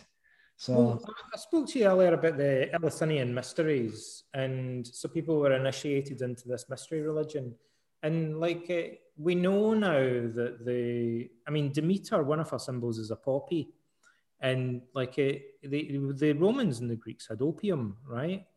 And they also had other weird drugs. Like, so there's this fungus called ergot that causes hallucinations and stuff, and they found traces of that in the Eleusinian, the grounds of the Eleusinian temple. So they believed that they were taking these hallucinogens when they were going through the initiation ceremonies, and kind of like seeing spirits and crazy stuff, and and then they were coming out of it thinking, yeah, maybe like I did see God. Yeah. Well, they weren't lying. They were seeing that crazy shit, but they just didn't know it was like, like a drug doing it. They actually thought they were going to another world. So, you know, that's the thing. Like, I think a lot of religion is that, mind. There's a book on it, it's called Stealing Fire by a guy called Stephen Kotler. Talks about going into a flow state. And he talks about like all these drugs like LSD, stuff like that. And he talks about like back in the day, the religious people would have this elixir they would drink, and they would like forbid anyone else from drinking it because it would make them high, and they would go on these fucking trips, come back and be like, you never believe I just spoke to God, mate. And they'd be like, fucking hell, class. But then apparently, you know, the bush where Moses was speaking to a bush, apparently there's a plant there that's hallucinating plant. So maybe the bush was on fire, fumes going into his nose. He thought the bush was talking to him, which it was, but it was just, he was high. Yeah, there's a lot of evidence for that in different aspects of the ancient. Like we talked before about the Delphic Oracle, which gave those pronouncements. Like in Delphi, there are cracks in the ground through which these fumes like rise up, vapors that supposedly like toxic fumes. They're probably killing her, but they're also making her hallucinate and stuff. It's believed. Well, Moses just high air. I think a lot of it comes down to it. It's just like, fucking just now we know what it's doing to us. But yeah, maybe next episode, Donald gets high on LSD, cocaine. Next time we'll make soup and we'll take LSD and we'll talk about Plato's theory of forms or something. We'll get a cocaine laced straight into your eyeball. Yeah. I'll get some magic mushrooms on the go, and then everybody else, do we want? Class. Let's do it. Well, Donald, it's been a pleasure. Thank you, everyone, for the philosophical lessons we're getting off Donald, which is great. Yeah, thanks, we'll be back in session next week. Yeah. Donald high and LSD making soup. Bye, everybody. Get on it. See you guys. Ta-da, ta-da.